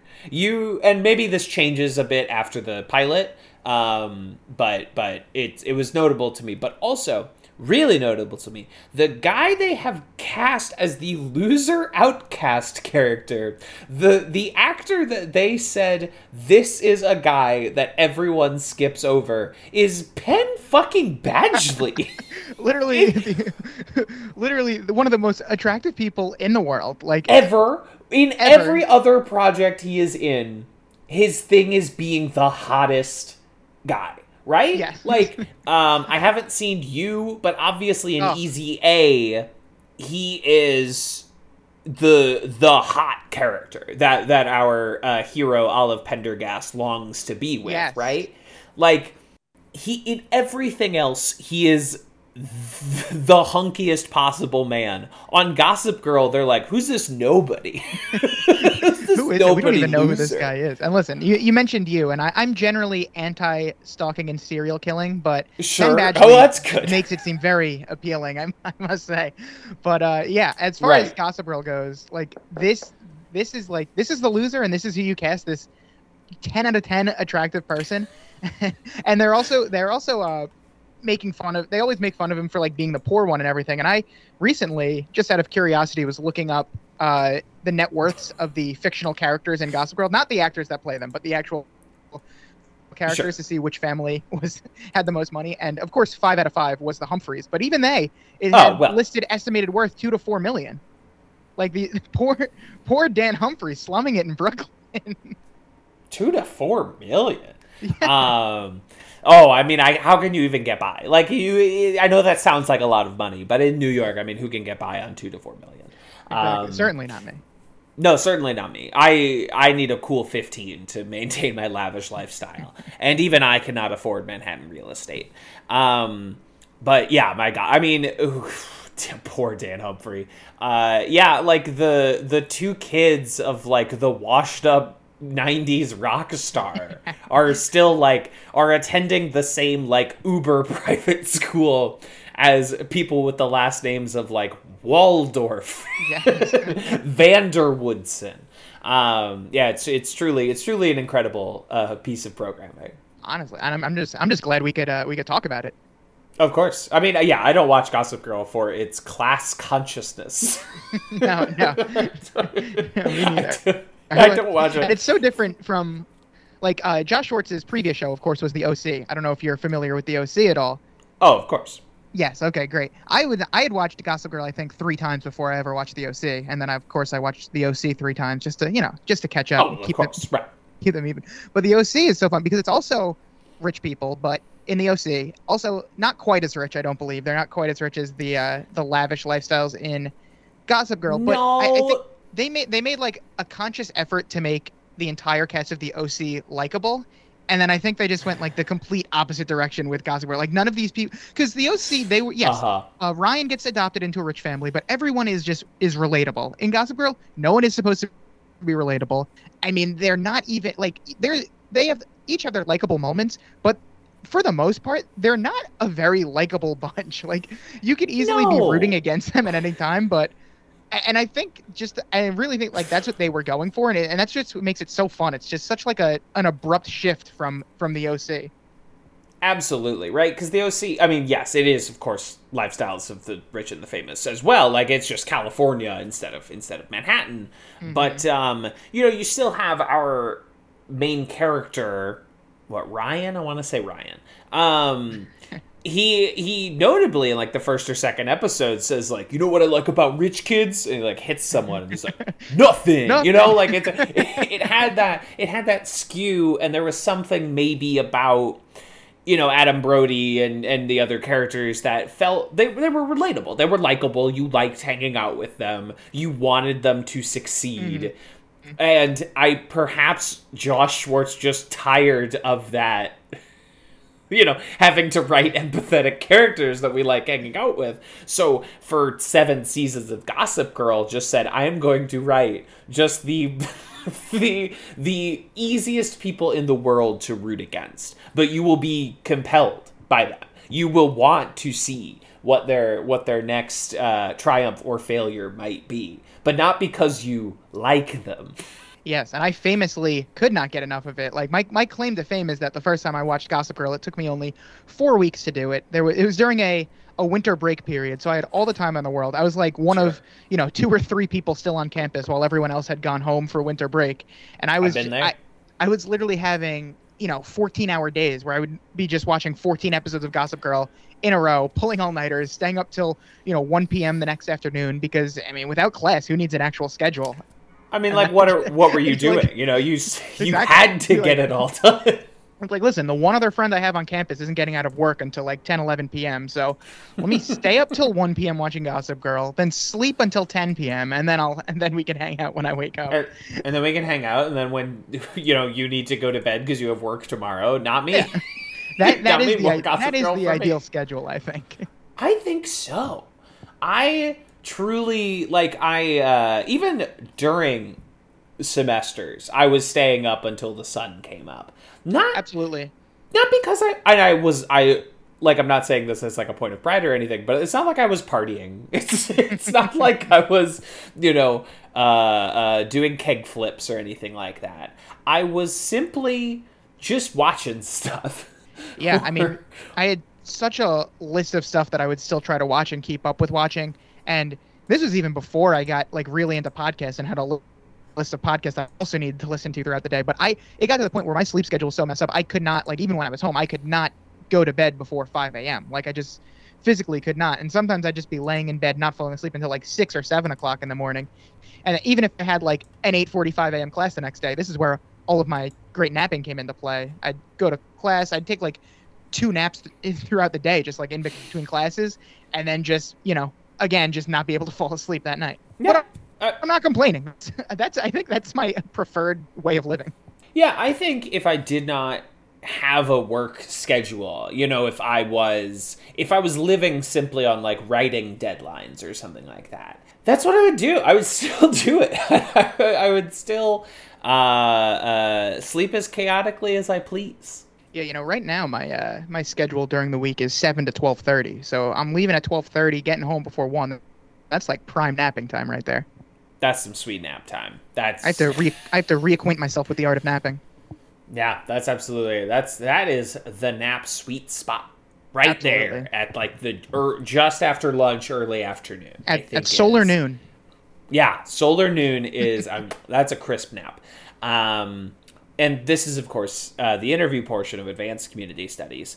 And I am finally joined, longtime pod pal, a host of the aforementioned Lonely Boys podcast, Matt Gagan. Welcome to the show. Thank you so much. I am very excited to be here to talk about Community. As you mentioned, we've never really podcasted together one-on-one, but we've, been guests on the same podcast. We've met each other quite a few times, and we both have a shared love of, many of the same television shows. We could probably talk for hours about the TV shows that we watch, but I don't believe I've ever talked about Community like this in podcast form. So I am very, very excited to do that. I don't even listen to Community podcasts because Community to me is the one thing that is like too beloved in my heart. Whereas if I listen to a Community podcast and start disagreeing with the takes that the people are saying, I will get angry and just have to throw my phone across the room. Yeah, we don't like that. Yeah, I shy away from that. I'm just like,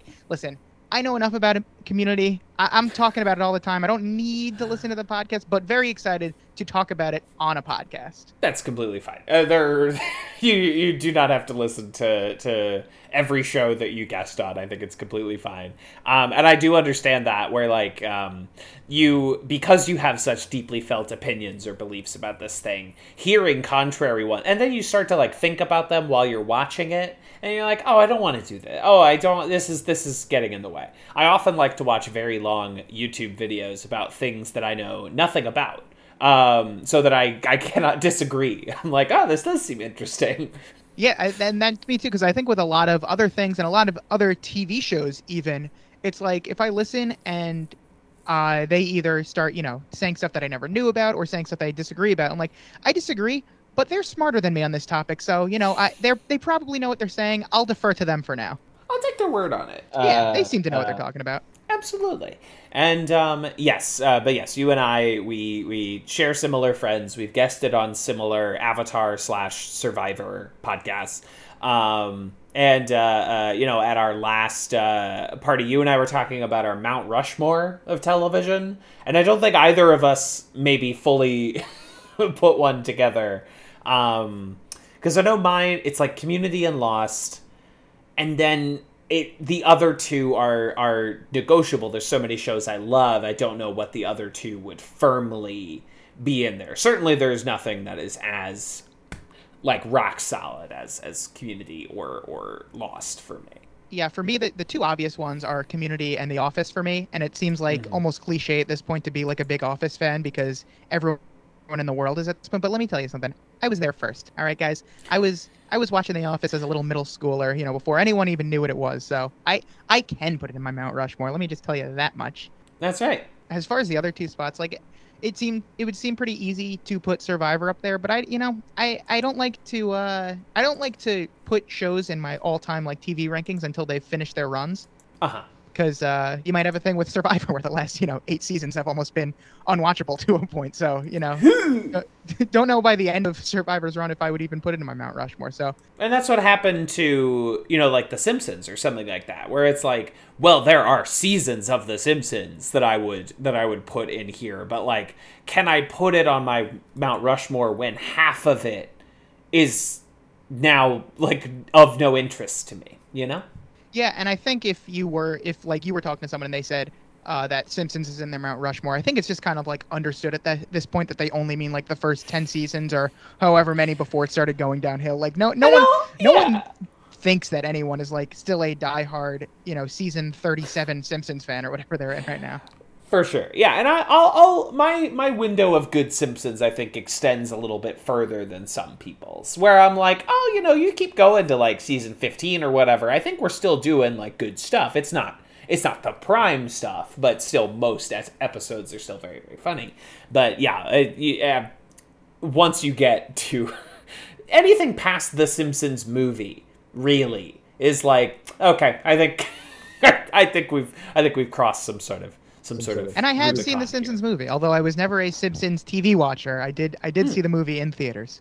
Wow, what'd you think? I liked that Green Day was in it. Well, what was that time? It's just Green Day, and there's not even really like a joke about them. They're just there. Yeah, they're just there. They're just kind of there, which became a problem on The Simpsons later on, where it's like, oh, we no longer have a joke about the guest star. It's just like, and Stephen Colbert is here, and it's like, well, what's he doing? I don't know. He's here. We got him. Stephen Colbert. We drew him like The Simpsons. It's like, great, thanks. Perfect. But yes, Community. So standard question for guests. What? Tell me a little bit about your Community journey. How did you come to the show? Oh man, well, how long do we have? Because I feel like I could talk about this for because I vividly remember each step of my Community journey, what I was doing each season of it. But I'll try to give you the short version. I, of course, was a big The Soup watcher back in the day, starring Joel McHale, of course, or hosted by Joel McHale. And one episode at the end, he said, and also, here's a little sneak preview of a new show that I'm going to be in, Community. And I saw the clip that, from the pilot, obviously. And it didn't really make me laugh at all, but I was like, okay, Joel McHale, I'll give it a shot. Mm-hmm. And I watched it back when it was Thursdays at 9:30 instead of Thursdays at 8. And I watched the first few episodes, and I was like, okay, this is fine. But it didn't really click with me at first. And then I'm not sure when exactly it happened over the first season, but I stayed loyal to it. It was in a good spot, right before Parks and Rec and The Office once it moved to 8 p.m. So I was watching it every week. And at a certain point, by the end of the first season, I was like, oh, okay, I am really into this show now. Now I need to start telling other people to watch this.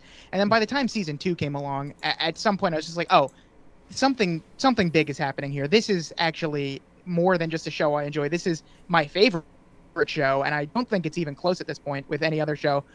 I was like literally forcing other people to watch. I was, asking my mom to get me the seasons of Community on DVD every Christmas so that I could watch them and listen to the commentary on every episode and do the bonus features and everything like that.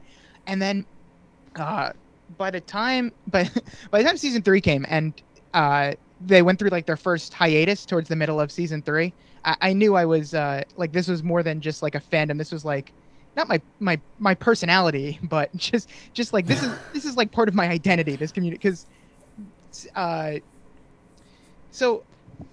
season 3 goes on hiatus, and I had never done anything to this point. I had like a friend that was like a big Islanders fan, and he was always like tweeting like rants and tirades and doing posts, and I was like, why do you care? It's literally just like a sports team. Who cares? This is you're such an insane person for doing this. And then Community goes on hiatus, and I am doing my own just like 15 tweets in a row cursing out NBC. Like this is unacceptable at NBC. You will have to answer for your mistakes. I don't know what I was going to do to NBC. There's nothing I could do, but But then I think I finally understood that side of things, where this was now me. I finally had something that I felt strongly enough to be doing 15 tweet threads about how it's unacceptable that this show might get taken off the air. And then by the time, the latter seasons, 4, 5, and 6, this is me. Everyone knew I was the Community guy. I was telling everyone to watch. I had successfully gotten a lot of my friends to watch. I was doing rewatches with everyone. Every time I'd visit someone else in their college, I'd bring my DVDs along with me, and we had some downtime. Let me I was I was preaching gospel or something. I'd be like, have you accepted Community into your life yet? If not, let's find an Xbox, plop in the first DVD, and let's get going, because you're gonna love it. I got everyone into it during breaks. I was having friends over. We were doing rewatches in school. Season 5, I remember every Thursday, all the friends that I had gotten into it, we just all go into the common room and watch together. Season 6, I was setting my alarm just in case I'd fall asleep to wake up at 3 a.m. so I could watch the episode on Yahoo Screen, which was the world's worst platform to watch anything on. Oh, but my God. I did it. Unusable website. Yeah. And then I watched it a couple times since then. I believe I have now watched through the entire series, I think 8 times. I think I've watched it 8 times. My most recent being last year when I forced my mom to watch it with me. And that's my whole story. I really... No, you laid it out. And that was not particularly long. And I like that. There's parallels certainly to my own experience of carrying the DVDs around the dorm and, taking it from town to town. One of my friends, when we were leaving for Christmas break, one of my friends came up to me and said, "Hey, do you have the first season DVD? Maybe you could lend it to me and I'll watch it." I was so proud. I was like, "Oh my God, this is I would love nothing that's more. ever happened to me." Yeah, I lent it to him. I never got it back, but that was fine. I just bought another season 1. Yeah, that's why I gave up loaning out DVDs long ago. Yeah, I have a list of people. If I lend you something and you give it back, that's fine. If you fail to give me something back, you're on the list and you never get to borrow anything ever again. You never get to borrow anything. I won't bring it up. It's not a thing. But also, you never get to borrow anything else ever again. I think that's fair. Yeah, absolutely. And I've had that, with comics and shit, and I've never gotten them back. Never loan out anything to a friend that you're not okay with it never returning. But yes, so no, that was good. And I also am seeing now, I believe you are wearing a Friday Night Lights t-shirt, which is another fucking show that is just I haven't seen all of it, but that has Mount Rushmore potential. That really, what a show. If you take out the disaster second season, that I think scares a lot of people off. Yeah, that does really affect the Rushmore a little bit. But Community has that one season. That gas leak season that everyone It does have that one season. That is not unwatchable. It's good, I think. It's certainly not unwatchable, and I think there's 3 good episodes in it that, to me, feel like Community episodes to me. And then the rest are give or take, with a couple episodes that, to me, are just unwatchable. I think there's 2 unwatchable episodes in all of Community, and I think they're both in season 4. For me, it's the first and the last episode of that season are the ones that I'm like, sure could skip this.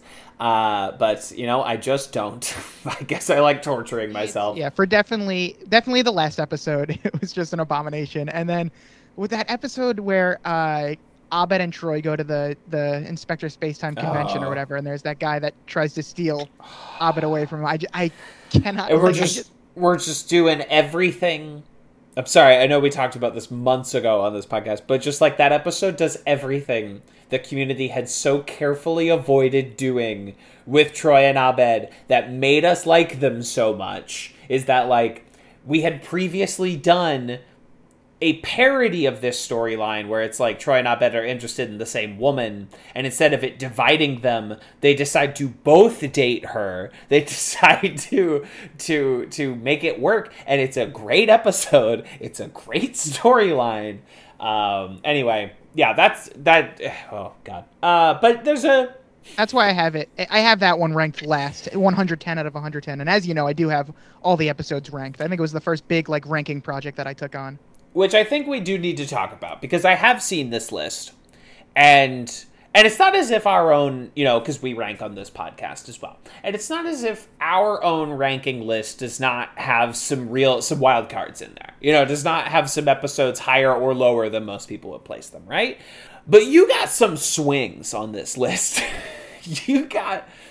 I love it. But so I think the biggest whoa on your list is The Art of Discourse, which... yes, the crowd goes wild. The crowd goes wild for The Art of Discourse. Normally they go wild in like a bad way, in like a torches and pitchforks way. In my time on community Twitter, that is an episode that just gets people's dander up. Every time I post a GIF of those fucking Schmitty kids, it drives people insane.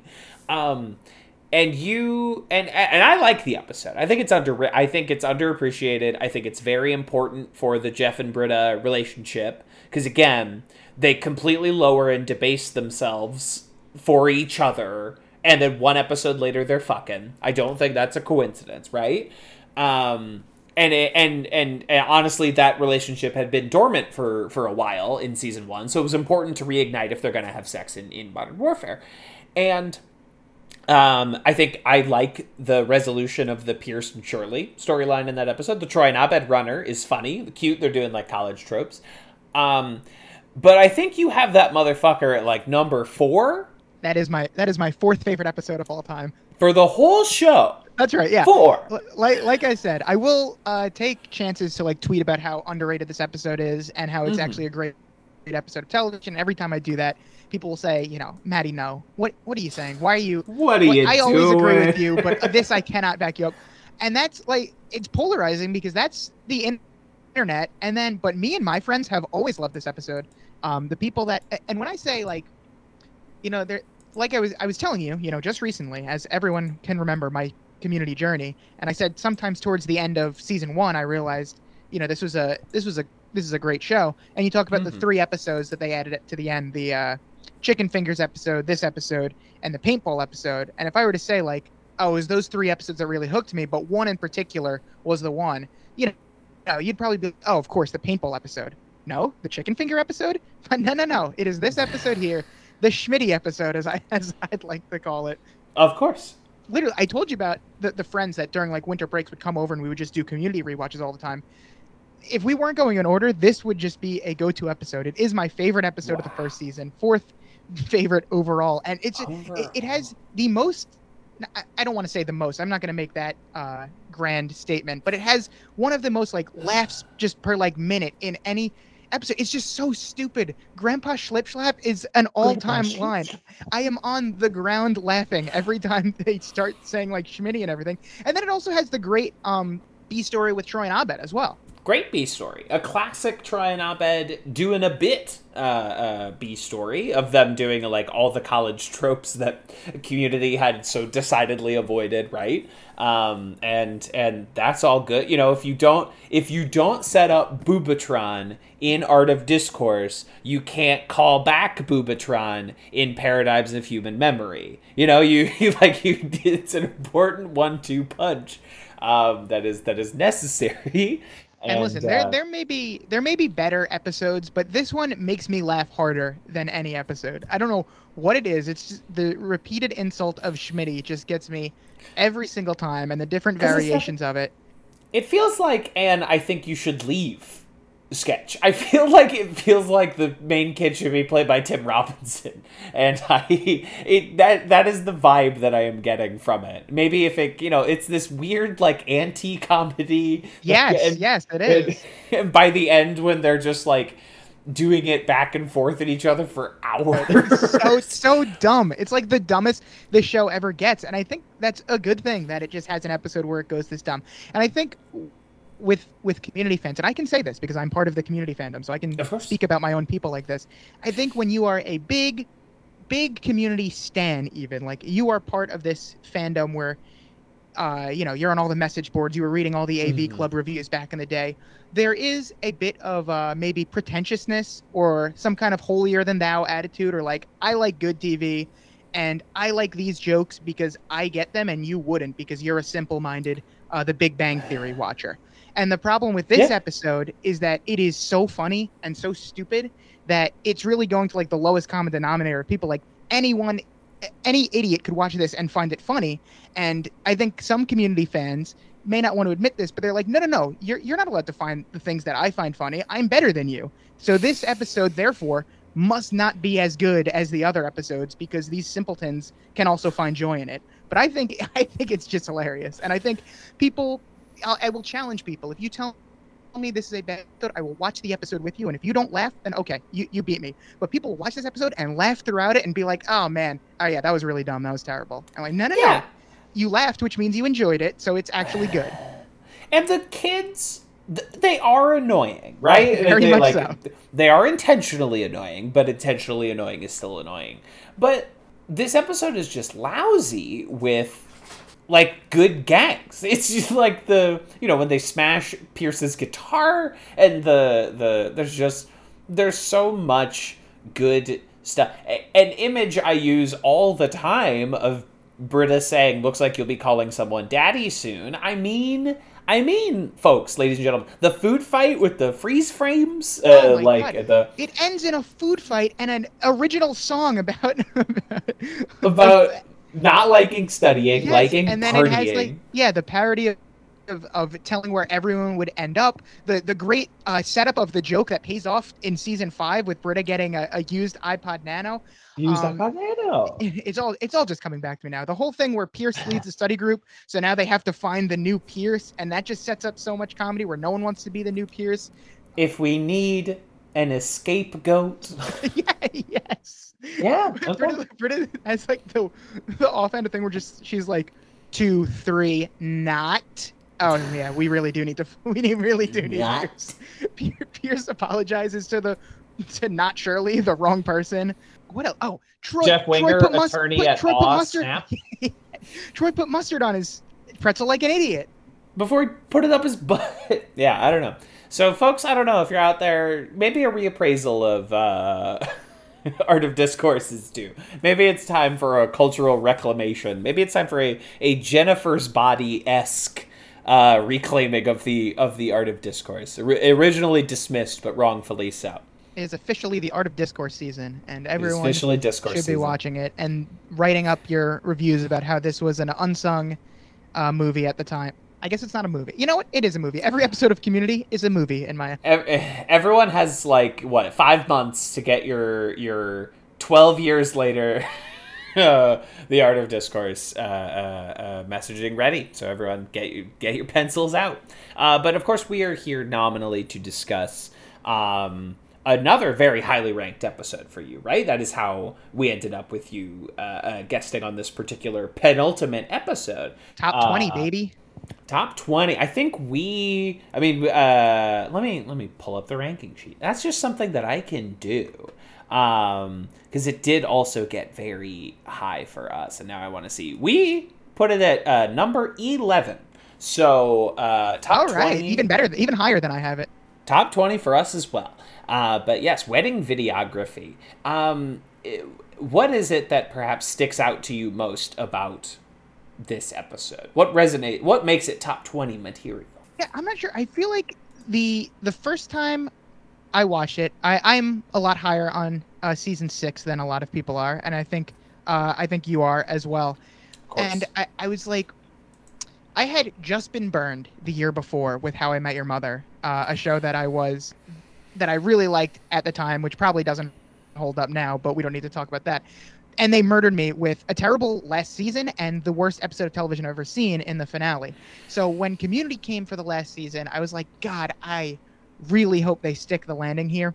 And as you've said, I think that the last 3 episodes are kind of the perfect ending to this show. I think the finale is one of the best finales of all time, one of the best episodes of the show of all time. But besides that, I love that they went back to the paintball well one more time and actually did it justice and not whatever that season 4 finale was.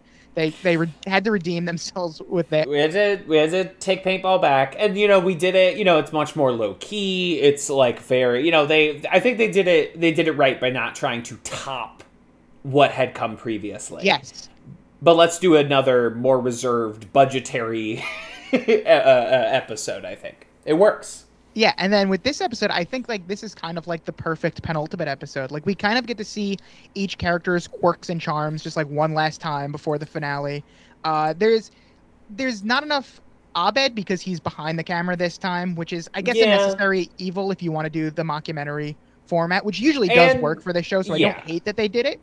And Danny Pudi was just like literally not available. Like he was filming the pilot for Powerless.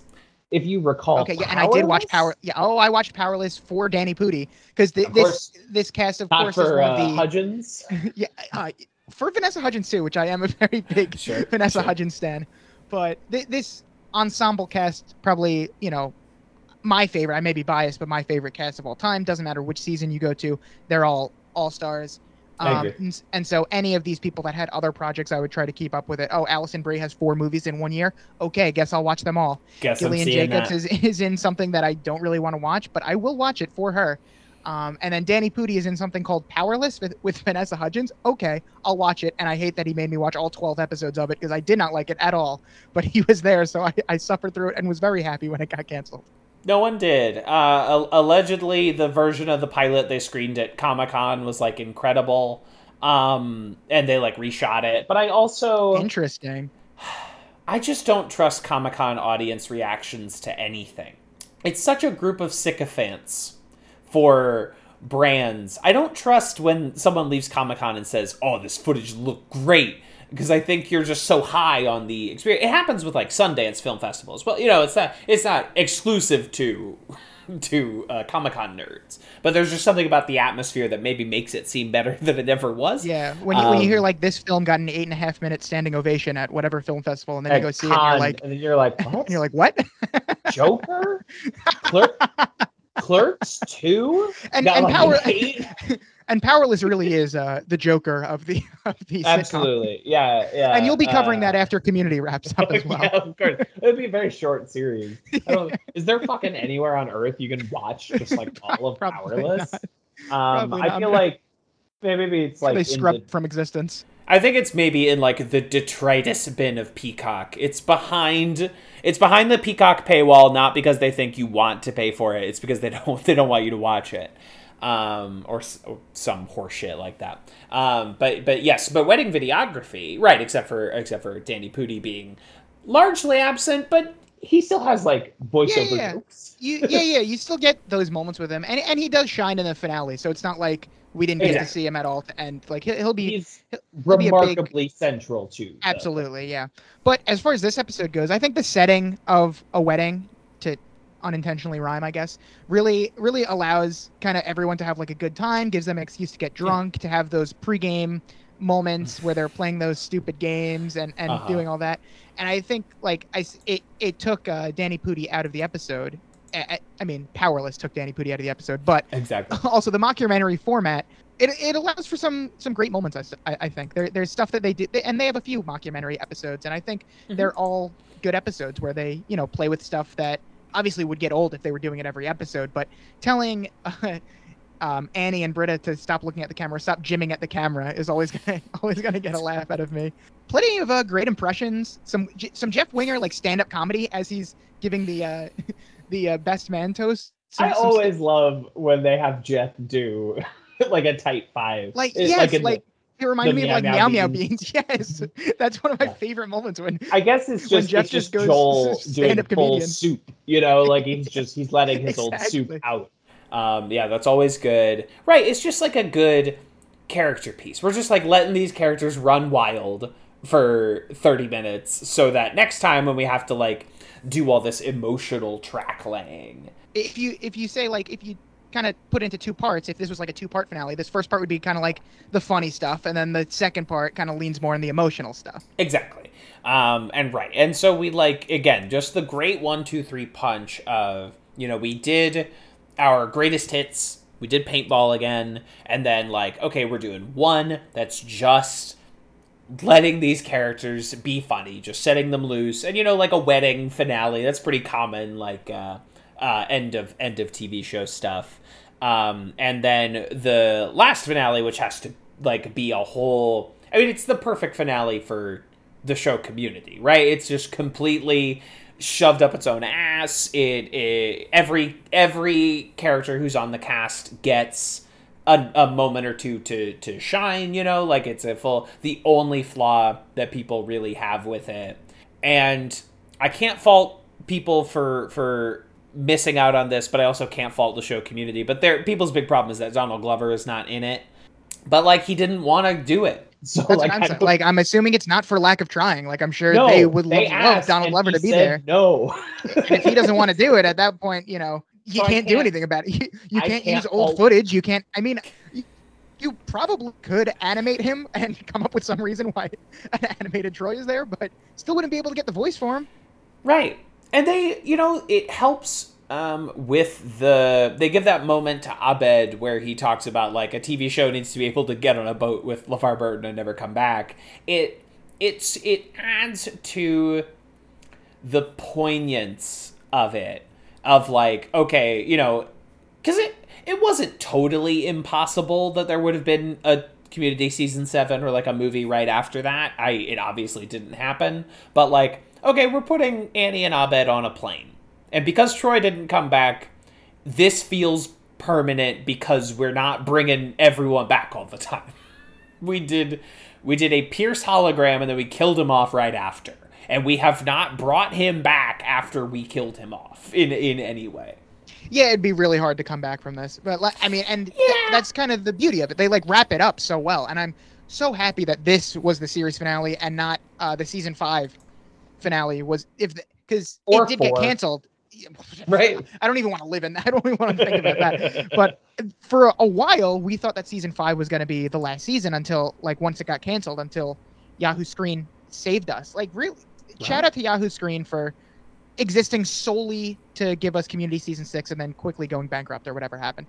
Thank you for your service, because when it got announced that it was canceled, I was like, really? So, you know, Basic Sandwich and Basic Story, that's it. Like, not to say that they're terrible episodes, like they're not in my, you know, top 50 even, but this is not how I would want the series to end. So the fact that we got this farewell season and we got these last, you know, 3 episodes, very, very excited that happened. Yeah, it's a completely smooth dismount as far as I'm concerned. You know, we really stuck it on that one. I don't know. Any other big thoughts about wedding videography? There's just so many like little lines throughout the episode that make me laugh. Just kind of like that just seemingly come out of nowhere. Like when Chang is making his big speech and someone just shouts, "Let him finish!" And like they were letting me. They were letting me. I know, I was being sarcastic. Come on. Oh. Just like when Frankie is like, finally like starting to open up to like Annie and Britta, and the guys just bash in and go, "Penny Ray!" That always gets a laugh out of me. I also love how terrible she is at relating to Annie and Britta. I'm so mad. I have been working and seeing to my personal affairs. Yeah, she has a line before that which I might start using when she's like, when they're like, "What have you been up to?" And she's like, "I think you asked me that already." That's what I'm going to start saying when people ask me what I've been up to. Like, oh, we went over this already. We don't have to do this again. You asked me that already. And then, of course, maybe the most iconic thing to come out of this episode is that Elroy moment where he's like, "There's a man who knows how to marry his cousin." Like, I'm still seeing that clip. It is the funniest fucking thing in the entire world to me. Just that whole bit where he's addicted to encouraging white people. He's like, "That man knows how to handle his meatballs," or whatever, and that man knows what he's doing. Now that's a container for liquid. Yes, I felt so seen when he's like, "White people just want to be encouraged. It doesn't even matter what for." I'm like, yeah, that's true. I do really just want to be encouraged. I don't care what. They're very discouraged and very discouraging of each other. And then to have the ultimate punchline, "There's a man who knows how to marry his cousin," is so good. It's really good. It's very, very good. Perfect. Well, thank you for joining me for this lovely little chat session.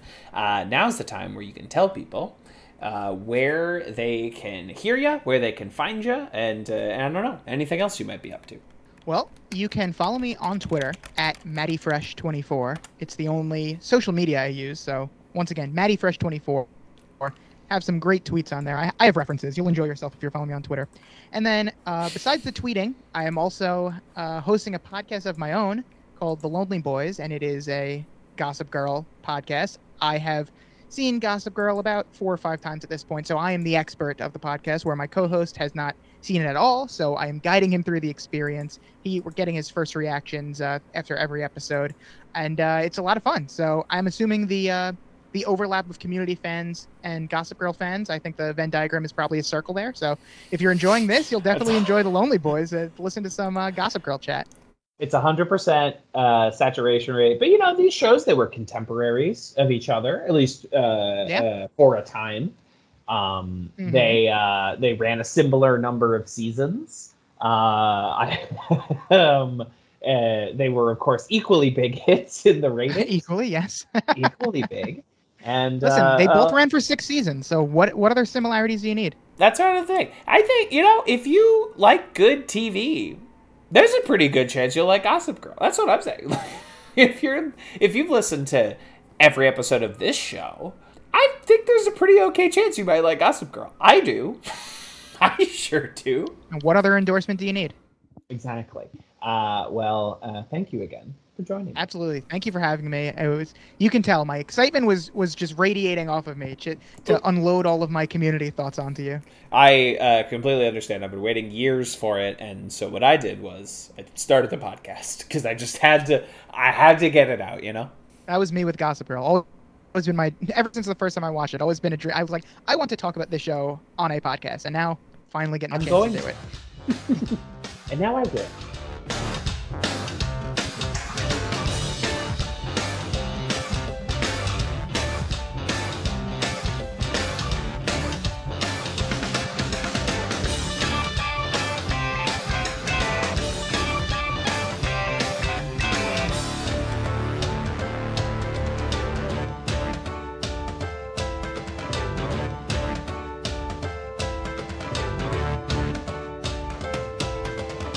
This has been a Talkback Podcast.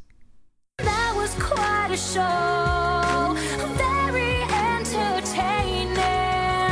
Please tell your friends about this show. Boopy doopy doop boop sex. Larry, I'm on DuckTales.